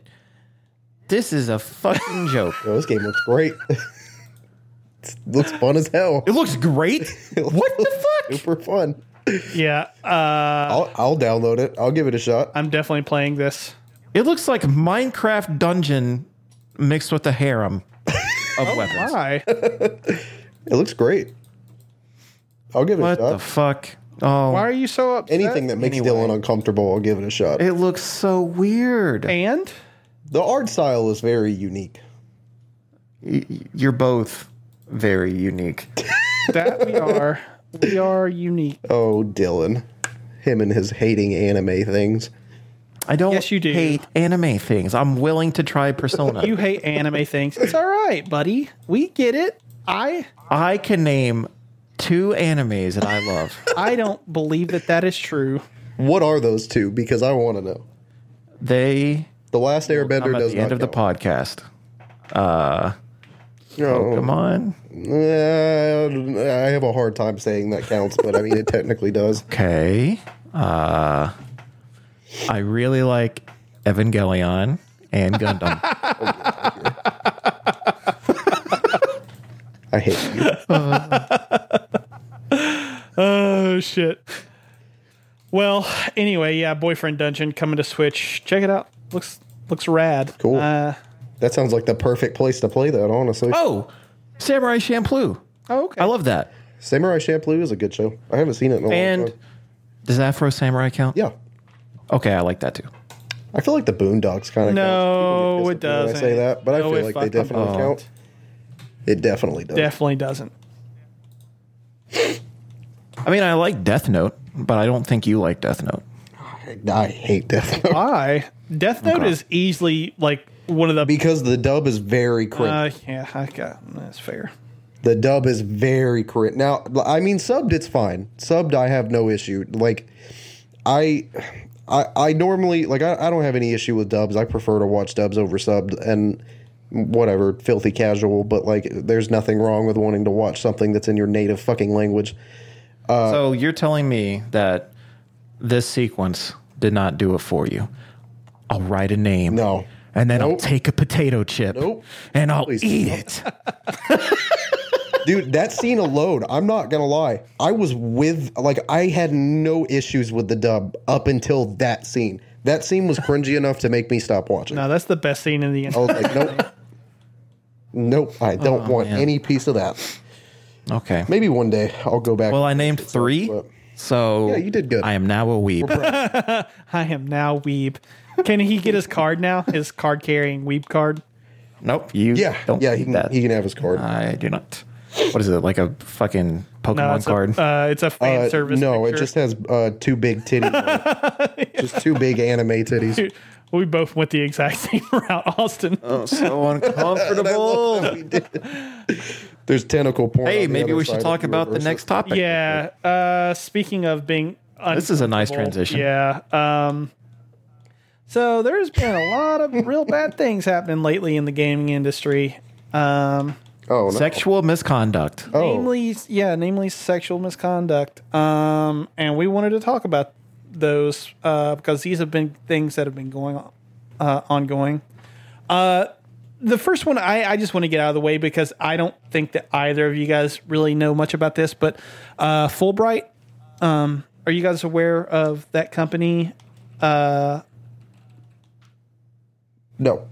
Nope. Okay. Nope. Okay. Sorry. I didn't hear anybody say anything. So, yeah. So Fulbright is the company behind Gone Home, which is one of my favorite games of all time. And Steve Gaynor got accused of, it wasn't sexual harassment. It was just, he was not very kind to the women in his staff, which is still not very good. You should probably not do that, Steve Gaynor, you fucking prick. But yeah, this one sucked for me because I do love those games and all of the games that he has made have had like really strong like female leads. So like it's one of those things that kind of like I was like, oh, this kind of came out of nowhere. What the fuck? So yeah, but fucking sucks. But the big ones obviously are the Blizzard and the ongoing Ubisoft scandals. But I don't know. Where do you guys want to begin? The fact that Activision Blizzard fucking sucks. Yeah. I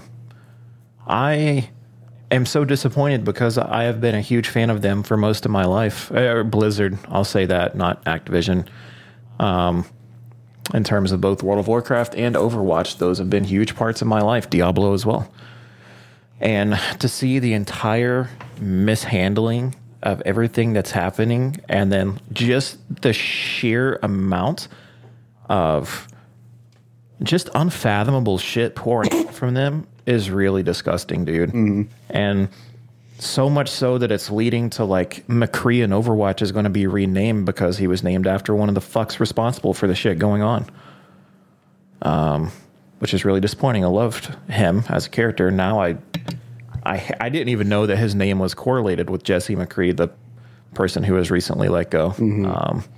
Had no idea. But no, man, I am disgusted by everything that's gone on, how they're handling it, and how they're not taking any accountability. Like, that's what pisses me off the most, is that there's no accountability. They denied accusations the first time they were called out, and I can't remember, but they've denied accusations about something else recently. I forgot what it was. I was watching a Skill Up video, and he commented on it.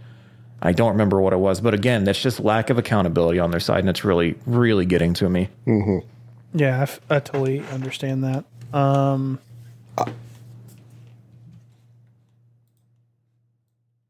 All right. I hate when that happens. No one fucking says anything. I was going to say something, and then Josh sounded like he was going to say something, and I was like, this is probably going to be smarter than what I'm about to say, so I'm just going to... And then he didn't fucking talk.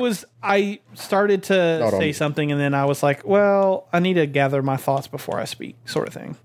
Okay, well, yeah, this is all just a super fucking disgusting situation. Like, I read through, like, the court, or not court, but... like the transcripts of like what had happened, like especially with the one employee who went on like a business retreat and then literally committed suicide while on that retreat. And this whole situation has disgusted me enough that I went through all of my consoles. Anything from Activision or Blizzard on any of my consoles or PC has been deleted, and I have no plans of re-downloading them.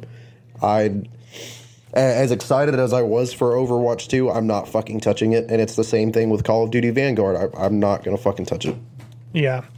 Anything that comes from Activision or Blizzard, they will not get any more of my time or fucking money. Until it's rectified and it's taken into appropriate hands. For sure. The employees there can feel safe again. Yeah, until the people, who are solely responsible are held accountable, then no. They're not going to get another fucking cent or gameplay minute from me. And just overall, fuck Bobby Kotick. Like, honestly, just fuck you. And it sucks, dude, because like, fuck, I was so excited for Overwatch 2. I was hyped as shit for that, but not anymore, I guess. Huh? It's the same thing on the Ubisoft spectrum from what's his name? Yves Guillemot. Yeah, Yves. Yeah, it's the same thing there. It's like he might not be directly implicated, but he is just allowing the shit to happen. And there's no accountability. I got to be honest with you. I kind of got to wonder what the fuck's going on over there specifically, because this has been ongoing with Ubisoft for how long has it been now? Too long? This whole thing? Yeah, I mean, too long, obviously, but like the accusations for the stuff with Ubisoft in particular have, like, I feel like began surfacing like earlier this year, because I feel like I remember us talking about it at some point on the podcast. Like, oh wait, Holy shit, wasn't that the beginning of the year? I think I do remember I mean, that. it was something like, I don't remember the exact like date and shit like that, but like this has been an ongoing thing for a very, very long time. And it's like, come on guys, what are you fucking doing? That's just the overall spectrum right now. And it's always in this industry too. Yeah. And it makes me sick, man. It's always something pertaining to devs or publishers, whatever, but it's always in the video game. And I understand it's in the film industry too. I get that. But it's like this one hits home, and it just seems to always continue to come out in one way or another. But you're right. Now that you say that, this Ubisoft one's been going on for a hot minute, because we did talk about that in one of our earlier episodes this year. Yeah. Yeah, I don't remember the exact episode, but we for sure covered this. So I don't really have anything to say other than it fucking sucks, and I hope the best for anyone who was, had this going on for them. Like, fuck, dude. I can't even imagine. I hope they can. No, I can't. And I hope they find solace. And it just sucks that they're going through it and they can't even have any kind of, justice for what they've gone through. They're just, the companies themselves are trying to do crowd control and, all that shit. And it just sucks that that's more important than the people's lives that have literally been spent, just invested into these companies and the games that we've even played. It just sucks that they're feeling the way they are. I can't imagine in my own workplace how that would feel. So that's awful, man. One thing that I wanted to do, and talk with you guys about, you guys, I mean, we don't necessarily have to all agree, because we are our own, all our own individuals. We have to speak for ourselves or whatever. But I wanted to ask you guys how you felt we should cover anything from either of these companies going forward. That's where it sucks, right? So this is my own personal take, and this is how I will be handling it. And this is also something that I saw Skill Up talk about, and I think that this is the best way forward. I think that it is fucking shitty to erase the work of innocent people or people who were even affected by this because of the actions of shit people. So for me personally, how I plan to do anything with Ubisoft or Activision Blizzard games going forward is, if it is something that I am going to cover in any sort of way, I'm not going to not cover it anymore. Like, I'm not going to do a blackout for their shit, because I think that it would completely erase all of the hard work that those people in particular put out. And I don't want that for them. I want them to be recognized for the shit that they did. But I am also going to make sure that I do any sort of that thing with the caveat that this was made under shitty circumstances, and that everyone should know that it was made under shitty circumstances. I truly think that's the only way it should be approached, because like you said, not necessarily, just by not showing everything that they've put their work into, it makes it all for nothing almost. Because not only did they have to go through shit, but now they also don't get their work recognized. Yeah, and that's money out of their pockets too, essentially. But they poured their lives into it, and they've sacrificed pieces of themselves literally for it. And I think what you said, there has to be a caveat of, it's like an asterisk on the things that we do. Like, we do not support Activision Blizzard. We do not support Ubisoft and the mishandling of literally everything going on right now. But the people responsible for the things that we love and enjoy deserve to be recognized for everything that they have accomplished working under the circumstances that they have.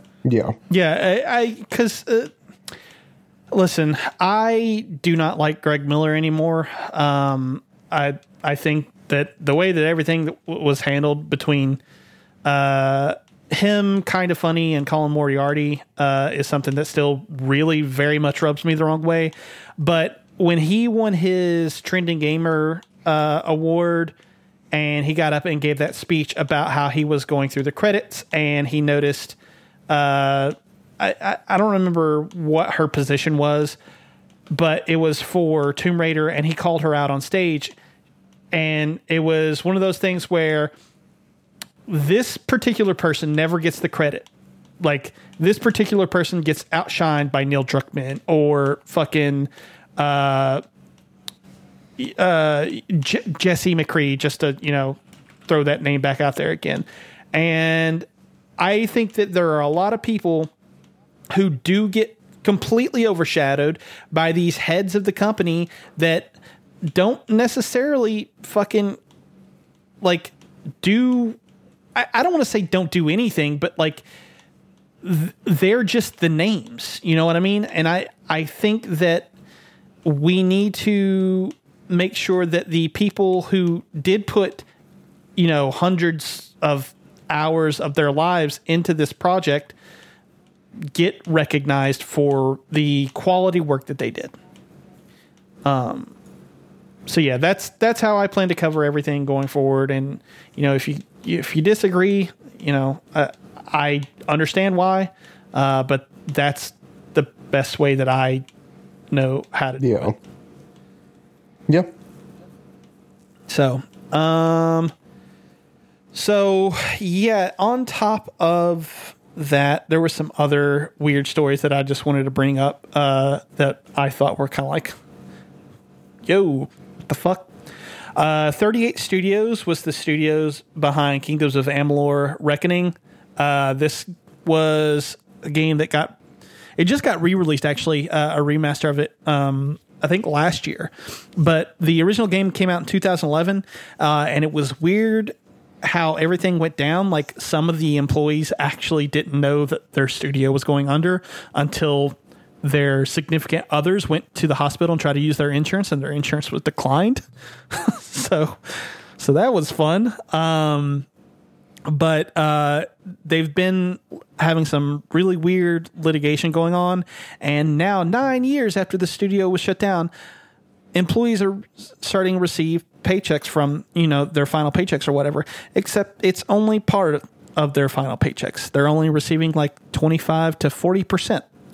I think this is just fucking garbage. And I think that this is another thing that needs to be fucking rectified. And I just wanted to bring it up because it was shitty. So. Yeah. Another thing. MLK and Fortnite. Yeah, what the fuck is that? Oh, yeah. I don't know. Oh, I genuinely don't know. My first note in here is just what the fuck, because I can't believe that actually fucking happened. Why? I don't mean to laugh. him in a It's not game. funny. But Like, emote thing aside, you can't even say it any other way. You're just going to be shooting Martin Luther King all day. What the fuck is that? Well, I think I don't think he's like a playable character or anything like that. I don't is he think so. not? I think that they have like murals of him up. yeah. Well, even that can be fucking disrespected Yeah. terribly. Oh my God. Like, and I get, like, look, that was So stupid. you had maybe, I would hope, good meaning behind what you were doing, but we gamers are shitty people. Yeah, like they like recreated oh god, this is Well, at least he's not a playable character. That's better. what's the landmark that has fucking Lincoln sitting? What is that? What's the name of that? Washington Monument. Yeah, that thing. They like recreated that in Fortnite, and they had like this big mural of Martin Luther King like on it. And that seems to be like the whole thing behind it. It was like some kind of tribute. It looks like they plastered him like all over the fucking map too. It wasn't just in that one spot. Okay. But they really fucked up there. Yeah. They dropped that Be the ball Lincoln Memorial. hard. I don't know what the fuck's going on with that. Washington Monument's the giant tower. Oh, of the yeah, water. you're right. I don't know what the fuck the... Lincoln Memorial. Oh, yeah, it is just Okay, called Lincoln Memorial. You're right. Oh, okay. That makes sense. And the last thing I wanted to bring up is in response to what I like to call entitled fucking gamers. So Boyfriend Dungeon did just come out. And like I said, it is coming to Switch. But so it just came out, and the game opens up with a content warning saying that, you know, there is going to be some dark themes in the story and shit that you might not want to experience. So just be aware that it's there. Well, the content warning wasn't specific enough, which I think is fine. So the studio addressed with a new content warning. They updated the game. But I saw on Twitter, and I saw an article about this where some people were saying that the content should be completely optional and that the developers need to take it out of the game, or make the game where you don't have to experience that. To which I say, that's fucking bullshit. The game is not yours. End of fucking story. You do not. Yeah. I do not understand the idea that you get to tell the developers how their game should be made. I'm sorry, but I think that's fucking ridiculous. If the developers wanted to handle some of these darker themes, I think it has to deal with like some stuff like gaslighting and cheating, and like there's some other stuff in there. But like, Yeah. if they want to tell that story, let them fucking tell that story. I'm sorry. Art, like I said with Candyman, reflects real life. So we should be able to tackle these sorts of themes in a fucking video game. It shouldn't be optional. It's their game. It is not your game. If you want that stuff to be optional, then you go make a fucking game where that stuff is optional. Yeah. See, like, I see where they're like, I can see where they're coming from, but like, at the end of the day, like I'm of the opinion that someone's art shouldn't be censored. You know what I mean? Like, what they made should be able to be experienced to the fullest extent of what they wanted it to be. Just because it's something that you don't like or might make you uncomfortable or, you know, might, you know, quote unquote, trigger you in some sense, then it's kind of your responsibility to steer away from that. It is not their responsibility as developers to cater to you. That's not how that works. But yeah, that's I don't know. That's kind of dumb. Yeah. I wanted to bring it up because as someone who is a creative type, who is a frustrated wannabe filmmaker, I saw this and I said, I would be actually goddamned if someone were to fucking tell me that I had to take shit out of my movie. So, like, what is it that, like, people want removed? I don't remember. Let me see. Boyfriend Dungeon controversy.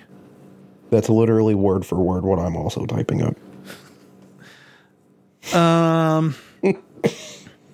Victims, especially those with PTSD, can suffer emotional harms like rumination spells when they encounter triggers. Some argue that Boyfriend Dungeon uses misleading promotional materials and unspecific content warnings that could be harmful to victims struggling to recover from related trauma. Yeah, so this right here says the game story involves exposure to unwanted advances, stalking, and other forms of emotional manipulation.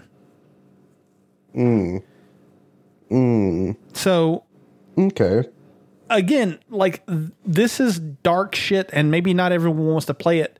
But my thing is, not every game is for everyone. Yeah, for sure. So, like, if you don't want to play it and you see this, or if you don't want to play it because of those things, then don't play the game. Yeah. Like, Yeah. I don't know. I do understand the need. Like, this is something that I feel like I I don't want to say I backtrack on, but like it's something that like I have in the back of my mind from time to time. I want games to be accessible. I want everyone to be able to enjoy games. But like I genuinely do not believe that every game is for everyone and that every game does need to be for everyone. I think that like video games are art, so the artist should be able to make their vision. And I don't think that it is. I don't think that we have a right to tell them what they can and cannot make. Mm-hmm. But I don't know. That's a whole other thing. So, did you guys have any other stuff that you wanted to bring up? You didn't write anything down, so I didn't want to. I personally don't know.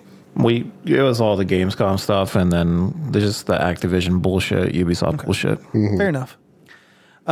Well, with that all said, I haven't played anything that I really want to talk about in depth just yet. I told you guys this earlier. I have been really good about putting stuff on the list once I have either beaten it or I have had my fill of it, like I did with 12 Minutes last week. Speaking of which, I'll touch on that again real quick. Fuck this game.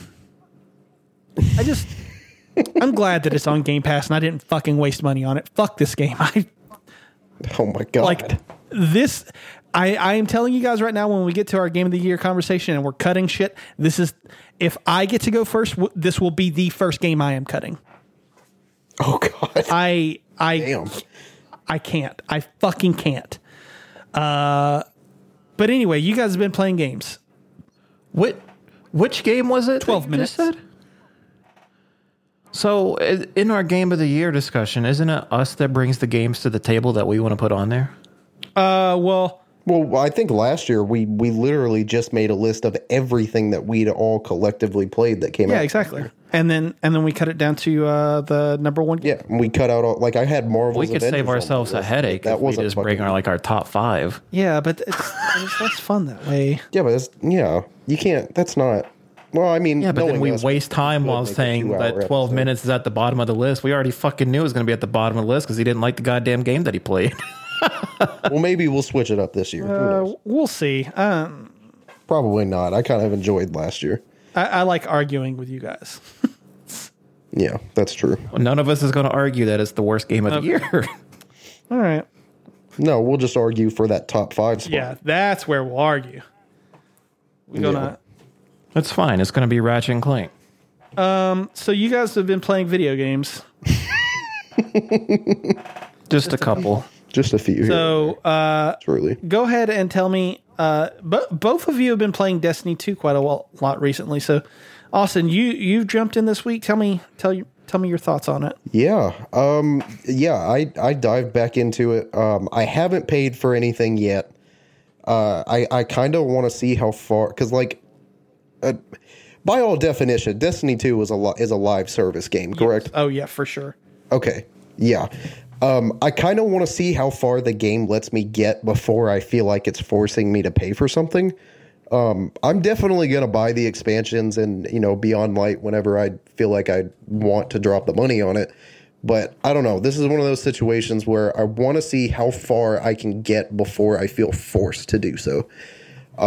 But I am enjoying my time here. I'm kind of confused, I guess. I played Destiny 2 at launch before any of the expansions came out. I beat, the main campaign or whatever, and then I just never fucking touched it again.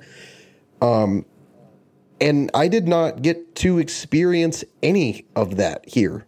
And I don't really know why that is, because I played through it on Xbox, and so now I'm playing it, again on PS5. And I don't know, maybe Dylan can answer this, but what's up with just not letting me do any of that original campaign? I can answer that if you don't know, Dylan. No, go ahead. So what they did in order to cut down on file size for the game, because the game was getting fucking gigantic. I think it was over. Oh yeah, it was over 150 gigs at one point. But what they ended up doing was, in order to make the file size go down and you not have to delete tons and tons of shit off your hard drive, in order to just be able to play Destiny, they started taking some of that content away. So the game, or like the maps and like missions and shit like that associated with those maps got pulled from the game. So that made the file size. I don't know how I feel about that. Yeah, I understand where you're coming from, because I also didn't know how to feel about that. But at the same time, if it means that I don't have to delete like fucking 20 games just to play one game of Destiny, I kind of don't mind. That's true. Personally. And like I said, I am absolutely, I mean, I played for fucking 4 hours of that shit today. I am absolutely enjoying where I'm at so far. I don't know. It would have been cool to, because I actually don't think I even finished the I think I was on the final mission of the original campaign, and I didn't get to finish it. So I mean, it would have been kind of cool. Plus, I think the opening of Destiny 2 back when it launched was really fucking cool, and I don't know. I kind of miss not being able to do that here. So that kind of sucks. But I don't know. I'm gonna keep playing. Like I said, I'll keep playing until I feel forced, and then eventually buy all the cool shit. But it's good. Very good. You generally won't be forced. Like, you are missing a lot by not having Beyond Light. Like, there's a whole new subclass that you could have. So, go ahead. So, like, did they remove any of the expansions, or did they just remove like the original campaign? Yeah, because Shadowkeep and Forsaken are still there. Okay. They're dated. But you can go back and play them. Beyond Light, you can still play that. That's very much still an active thing. And I do recommend doing that before Witch Queen comes out. But which will be February. Like, right? Yes. Okay, I think it's cool. the 22nd, Word. I think. But it's very much worth it just to play Beyond Light, because it was a great time, has a great story to it and everything like that. But even if you boot up Destiny 2 and you start a new character, like, you're outright told, like, entire planets and moons have disappeared and we're not sure why. Yeah, they did narratively explain it away, which is cool. Yes. Oh, okay. So, That's which cool. is it is pretty great that they're not just glossing over like Venus and the moon, and not necessarily the moon, but Mars and all that shit don't exist. Like, they're not just pretending that never happened. They have touched on it a little, but it's pretty great. cool. It is, and it's a great game. Like, you're in a good place right now because you started at the beginning of the season. There's 180 days in this season. I don't know what it's down to now, but it's leading up to the Witch Queen. I highly recommend you jumping into the Helm, which is above the tower, and just doing all the Wayfinder stuff that you can, leveling up your artifact of the season, stuff like that. That'll get you on the right track. But there's a lot to do. And you do not absolutely have to have the DLC. It just helps. I will again say Stasis, the subclass you get with Beyond Light, it's our first look at being able to use darkness, and it's a lot of fun. That's pretty fucking cool. It is, and it's all ice-based abilities. That's really cool. sick. What? So do you play Hunter, Warlock, or Titan? Oh, dude, Warlock. Okay, Warlock is the love same Warlock. for me. So the Stasis subclass for that, like, your ultimate is essentially you whip out an ice staff and you're flying around and you're literally freezing things, and then you melee, and your melee sends out a shockwave and it shatters everything that you froze. That's super cool. Yeah, it's really sick. It's annoying as fuck in the Crucible, the PvP, but it's good, man. My heavily focused thing is just doing a lot of bounties, doing a lot of strikes, and then the Nightfall strikes. The new, I forget what it's called. It's Astral something with the season that just came. Astral Alignment, perhaps. But it's essentially like a 6-player fire team, and you guys are, it almost feels like a raid. It's so chaotic. Oh, yeah. But it's a lot of fun. There's a lot that you can delve into, and it's not that you're not missing anything by not having Forsaken and Shadowkeep, but those, I mean, you would get to catch up at where we're at, the death of Cade 6. Yeah, for sure. Who killed him, why the person who killed him is now back fighting on our side. It's a little weird. But yeah, man, and Gambit is a lot of fun too if you haven't played any of Gambit yet. Hell yeah. I did a strike today, and it was awful because the teammates I got matched up with were just not doing a goddamn thing, dude. Oh my God. Yeah, it sucks when you have people that don't know the Dude, mechanics. I was the only one putting fucking any shots whatsoever in the boss at the fucking end, and then I kept dying, and they just wouldn't revive me. They would literally just walk past me. One guy literally stood right next to me and chose not to revive me, and I was like, I fucking hate this. This is awful. That's rough. You guys Yeah, suck. that does suck. But I have a lot of off time this week, so if you want to play Destiny 2 this week, please hit me up because I will play it with you. Yeah, because strikes are a lot of fun with other people that you can actually communicate with. Nightfall is my biggest thing because it's a lot harder, but the loot is better. Cool. And just focus on getting your light level up because that's the thing that matters the most right now. I'm still doing that. It's a chore for me. I have a buddy from work that's like, I don't know what your problem is because I leveled up my X character from 1200 to 1330 in like 4 or 5 hours. It's like, I don't know how you did that. I sure as hell can. I've been doing this. Yeah, you son of a bitch. Literally, I've been busting my ass on this game. But it is a lot of fun. There's always something to do. So I'm glad you're having a good time with it. And I'm down to run some strikes and gambit matches and stuff like that. Hell yeah. I'm super down. Cool. Well, Austin, how much more of Persona 4 Golden did you play? Is it something that you want to put significant time into? Oh yeah, I've put significant time since the last time I talked about it. I am at, I think I'm starting Naoto's arc. Okay. I'm pretty sure. So I really fucking adore this game, probably just as much as 5 at this point. The only thing I felt is weaker really than Persona 5 are the confidants that are not team members. Aside from Nanako, I'm having a really hard time even caring about some of these extra characters. Marie has been fantastic. I don't know what it was about her social link. I knew I had to do it because she was like the added character for Golden. She adds a extra dungeon to the game if you complete her social link or whatever. So I was gonna complete hers regardless, but I really fucking ended up falling in love with Marie's character. I'm really excited to get to that dungeon at the end of the game. The only issue I really have with this game so far are the outdated gay jokes.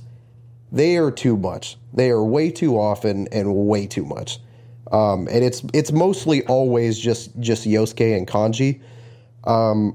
I've been told by other people who play Persona 4 that that's just kind of part of Kanji's character arc that does wrap up by the end of the game. So I'm hoping that's the case, but I don't know, dude. It just, the whole like Yosuke suspecting Kanji likes guys and not wanting Kanji to sleep in their tent when they're on the school camp trip, like because he might like guys, like that just, I don't know, man. That was very like, and I know this game came out in 2008 and it's a Japanese title, and especially Japan in 2008 wasn't super hip on the whole LGBT thing. And so there's a lot of Japanese media from that time, or from, the early 2000s to mid 2000s that does make a lot of gay jokes and a lot of, gay slander. And I understand, but like, I don't know. It rubs me the wrong way. And I can't really say why. It just feels very forced and out of place.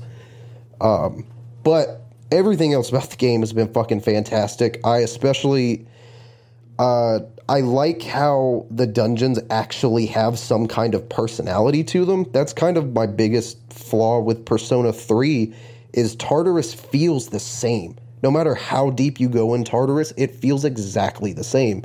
Where all of these dungeons are so fucking like vividly different from each other. I can't remember the character's name, but the last dungeon that I did was almost like the retro video game style dungeon, and I think that one was really fucking cool. I think that's probably my favorite one I've been in so far. But I enjoy it. I really fucking adore this game, but I don't think it's going to knock Persona 5 off of its throne, but that might just be biased because I did play Persona 5 first.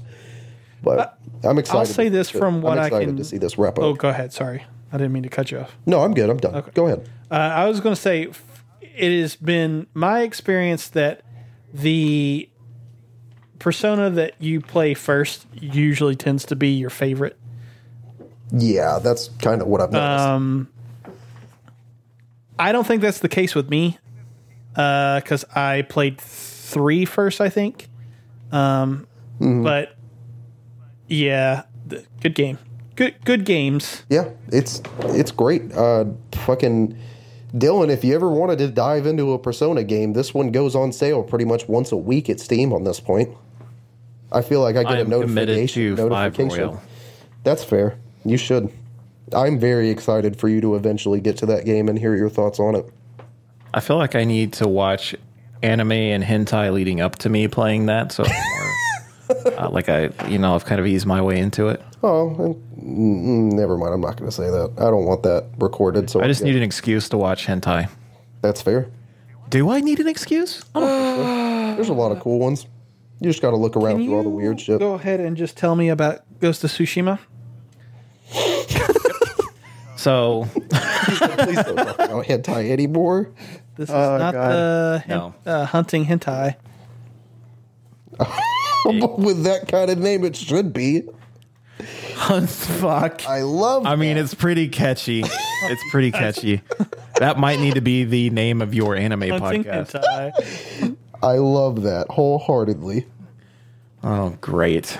Oh my God. Ghost of Tsushima. What about hunting hentacles? Oh my God, I am gonna kill myself. Yep. On this very show. All right. You said it, man, not us. You did it. Dude, it was pretty great. So Ghost of Tsushima, I am a late bloomer. I did not get a chance to play this upon its release. Same. What the fuck are you talking But about, I'm glad. Austin? You voted for it I didn't in play Game it of the on release. Year. Yeah, I played it all the way in like December for like 3 hours. Oh my God. I have also been playing that, but I saw Dylan put it, and I didn't want to put too much of the same stuff. You're fucking killing me. All right, go ahead, Dylan. Sorry. Okay. So I am a late bloomer because I didn't have a chance like Austin to play it last year. And then when it came out that it was going to have a director's cut, it just coincided perfectly with me getting a PS5. So this was something I was super excited for. And then it came out, but unfortunately, when the director's cut came out, this was in like peak Destiny addiction. So I played it for a few hours, and then I didn't really find my groove with it. So I went back to Destiny, and I just funneled all of my time into that. But more recently, I started going back to it, and every time that I went back to it, it was harder and harder to put down. The game is one of the most detailed and diverse games in terms of landscape and just the world itself. I posted something about it on Instagram today. It literally takes the black and white samurai movies that I grew up with and it kind of put me at the helm of my own adventure and threw me into that world. And it's something that is just almost intoxicating. I just love sitting back and looking at everything. And even Sabrina, she'll be sitting there too. And we just kind of stare off into the distance and we take note of all the details. It's truly a wonderful experience. This game does a lot right that just flows naturally. I really like that the HUD is really not there ever. It helps with immersion, and it'll pop up if you collect something like bamboo or whatever. But really, there's no sign of your HUD ever unless you're in combat, and that's something that's great. And something that kind of bounces off that is the wayfinding in the game.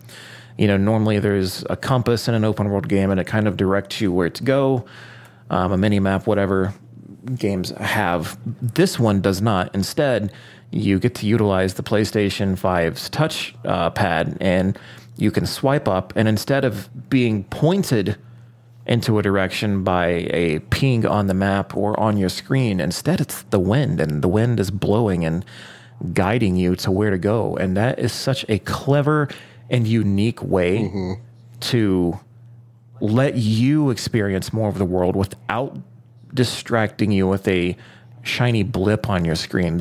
It kind of keeps you there. And Sabrina picked up on it because I didn't tell her that's what I was doing, but she saw the wind and how it specifically was almost, it took my hand and led me somewhere. She's like, "Is that what leads you through the game?" And I said, "Yes."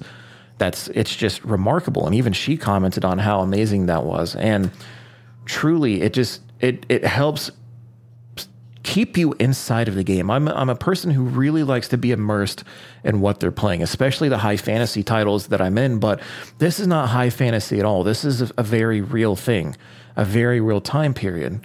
And just stuff like that with the wayfinding being so just, it's an integral part of the game that feels just natural. And that was such a breath of fresh air. But even as I'm running across these landscapes and I'm chasing the wind, something that I noticed, just the level, like the attention to detail sometimes truly blows my mind.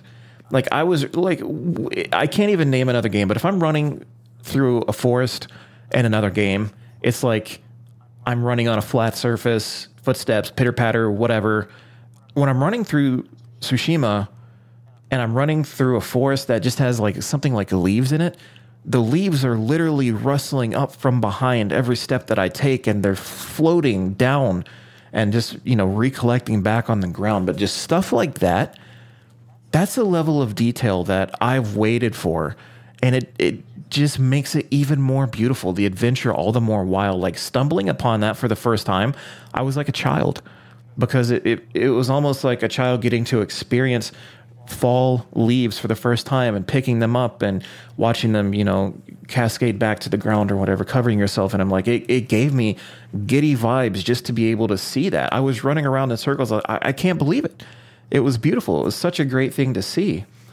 But beyond that, that's enough talk about the world itself. It's the combat. I love this combat so Isn't much. Great, dude. It's very good. I can't say how great it is. I told you earlier in the podcast, I don't like Sekiro that much. I felt Sekiro was, yes, it's a FromSoft game. It's going to be very unforgiving, but I really didn't care for the combat. It felt not necessarily unattainable, but I had to try way too hard to do it. Whereas Ghost of Tsushima, it's fun and it is challenging, but the practice that it took to become efficient at the combat in this game was more manageable, and it felt natural about a progression. Like to start, I was taking on 1 to 2 enemies, but now I can walk into a base and I'll take on 20 at a time. And that's because it's so easy to maneuver and dodge and roll and parry. The parry system in this game is so much fun that I can do a simple parry, or I can do the last minute perfect parry and set them up for a killing blow. I can't say enough. I feel like this is perfect combat. And I'm early game. I think I'm 8 hours, if not a little more, into the game now.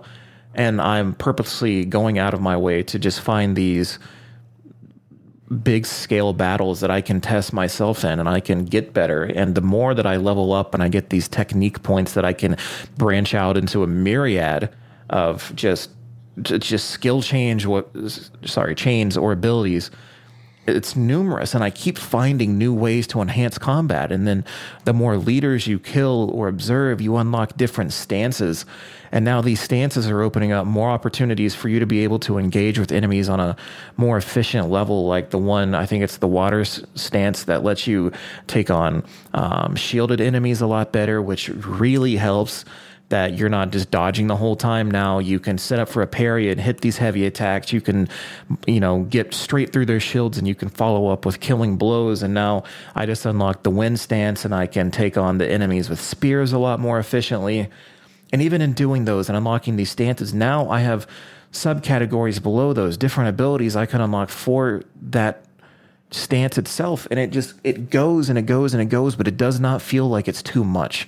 It feels like it's the perfect setup for me to take my own time and learn the game at my own pace. And it's beautiful. I feel like I have enough time between level ups to really master the mechanics that I'm currently working with and then move on to another one.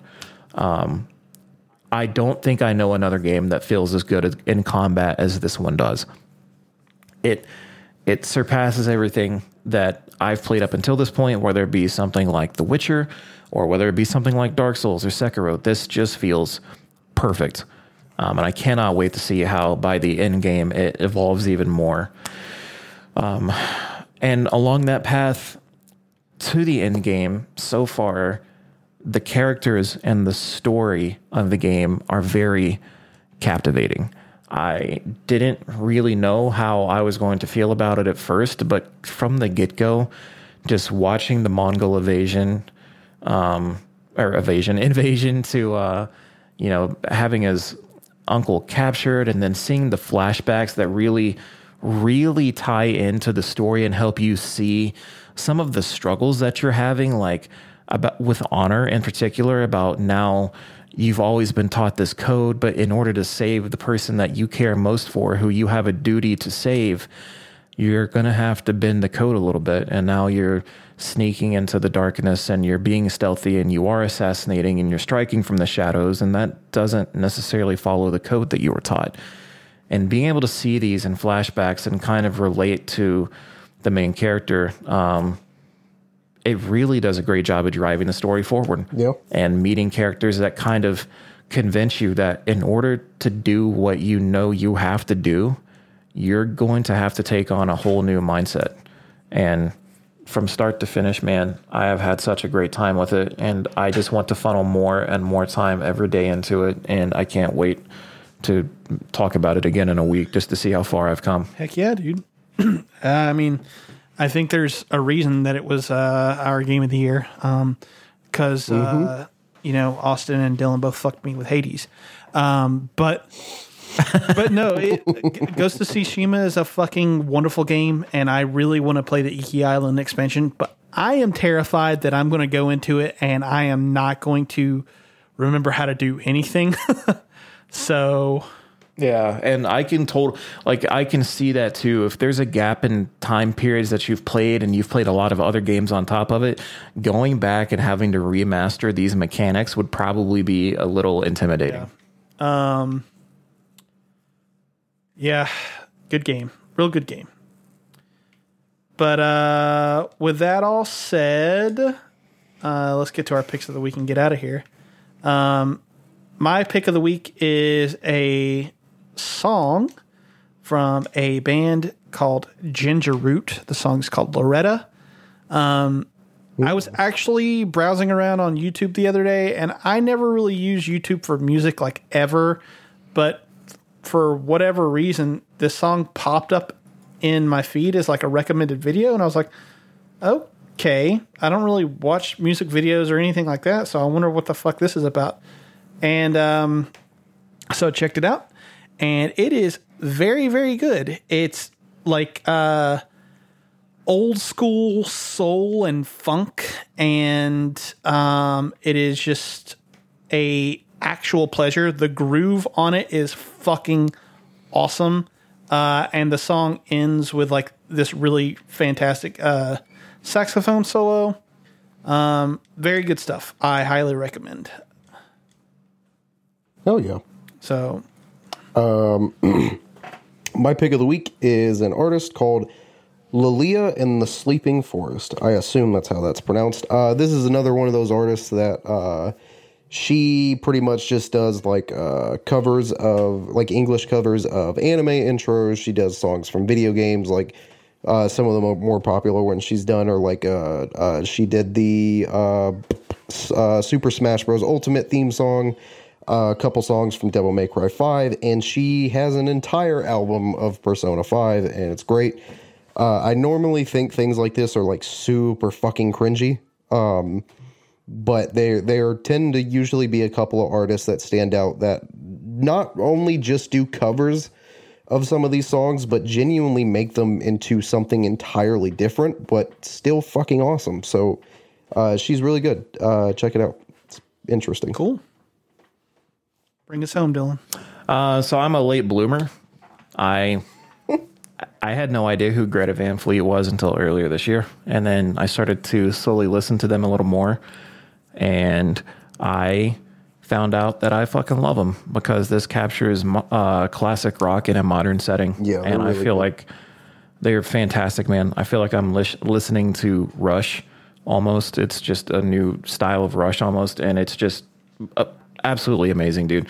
So off their newest album that came out this year is a song called Heat Above, and I highly recommend it. It it captures everything in this one song that I love about who they are. And it feels like I'm listening to something from the 70s, but it sounds great because it's from today. So check them out. They're very unique. I feel like they've done something that has reinvigorated rock again, and that's always a good thing. So check them out. It's great. Hell yeah. Yeah, I'll have to check that out. I was a very big fan of their EP. And then I listened to the album that they released, was it like 2 years ago, I think, and I fucking hated it. I thought it was trash. So I'll have to listen to this and see how I feel about it. But yeah, all right. As always, you can find us on social media for all things Culture Bop, Hunting Pixels, and the Culture Bop family of content. Culture Bop is available on Twitter at Culture_Bop, on Instagram at Culture_Bop, on Facebook at The Culture Bop, and on YouTube if you just search Culture Bop.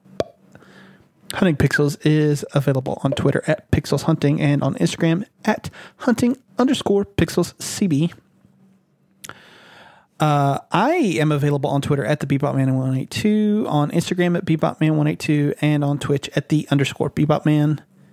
Dylan is available on Twitter at OMDizzyTV, on Instagram at OMDizzy, on Twitch at OMDizzy, and on the YouTubes at OMDizzy. And finally, Austin is available on Twitter at Big Papa Plays, on Instagram at Big Papa Stevens _ or at Big Papa Plays. He's on Twitch at Big Papa Plays, and he's on TikTok at Big Papa Plays. And of course, if you're looking to support the podcast or any of the endeavors we're undertaking as Culture Bop, then go over to Patreon. Oh my fuck. You know what? I was like, I've got comments pulled up. Let's read them. And then we never did. So, oh no. We'll run through those real quick. This is one of the perks that you will get if you subscribe at the $2 tier or above, as well as a couple of others. Real cool stuff we got going on over there. Go to patreon.com/culturebop and toss us a pledge, and you can get your thoughts, questions, comments, concerns, or ideas read on the air.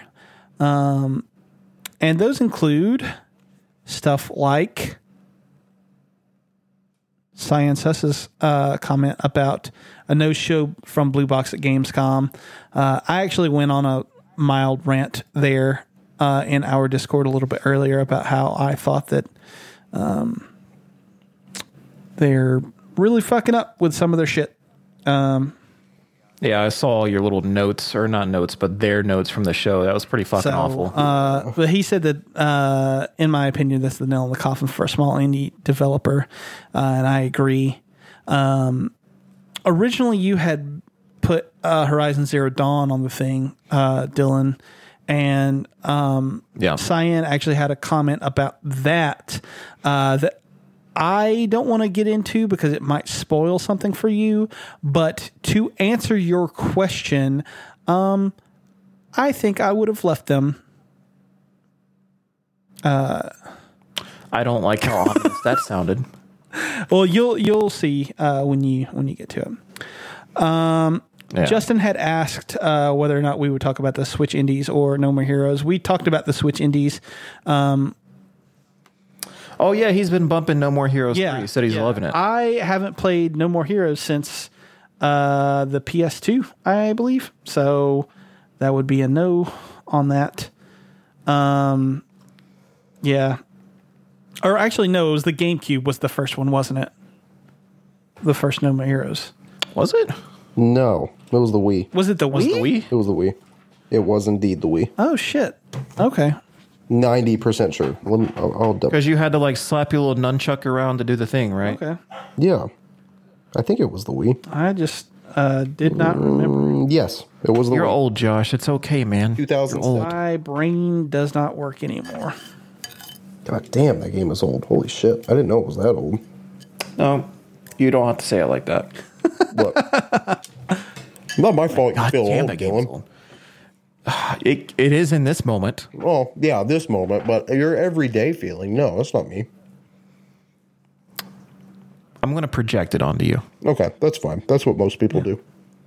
And then finally, our good friend Jeffrey, he had a couple fucking great things going on. He said thoughts on food puns, eggs versus brat, whatever was better. I think we all won.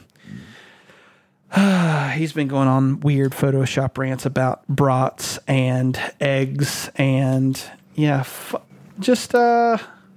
Man likes his protein, dude. Let him have it. he's been Jeffrey's a really great guy. Jeffrey is, man. great. I love watching him in the Discord. I also follow him on Instagram now. That I found him. Didn't know he had as many followers as he does. And I'm not sure why. I don't think he's that funny. That's a fun story. I actually told Kayla about. So apparently he was playing Fortnite one night and was in the party of a famous rapper, and the famous rapper shouted him out and got his Instagram bumping. Oh shit! What the actual fuck was that? Like Travis Scott or someone? Probably. That seems like the kind of rapper that would play. I don't Fortnite. remember who it was, but That is. it was someone like that. Yeah.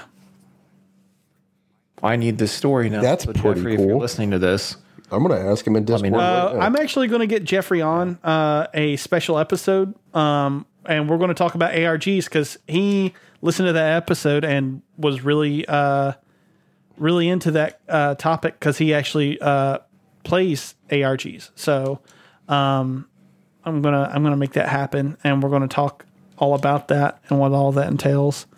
Oh yeah. But yeah, he has some stories, man. He has led a very interesting life, and he currently works for Oculus, which is fucking cool. Oh, that's cool. No, not anymore. Never mind. I don't know where I was going with that. My best friend used to work for Oculus, and they recently just let him go. Oh shit. Yeah, that's okay. He works for Google now, so it's kind of like a step up. Ish. Maybe. Kind of. Kind of. Oh, he had also said, if forced to choose, would you rather watch Street Fighter the movie or Mortal Kombat Annihilation? My quick answer to that is definitely Mortal Kombat Annihilation, because I think that Agreed. movie's actually kind of fun. It's dumb as fuck, but I actually kind of agreed. like it. Yep. shit was awesome. But yeah, that's it for the comments. And again, if you want to get your comments or questions or thoughts or ideas read on the air, you can go over to patreon.com/culturepop and subscribe at the $2 level. And that's how you do that. All right, boys. It's fucking late. This was I'm ignoring the cries of my children to do this, so please pay me to do this. yeah, this was a long one. This was a long boy. It was. So Somehow. yeah, we didn't have nearly as many games to talk about, and somehow wound up with a 2.5 hour show. It's us. I'm not ever surprised. No, it's a 3-hour show. Yeah. Yeah. Oh, holy shit. 3 hours. Okay. Well, we'll take like 10 minutes off because of the intro. But all right, cool. Well, we're getting out of here. We will see you all next week. And until then, goodbye.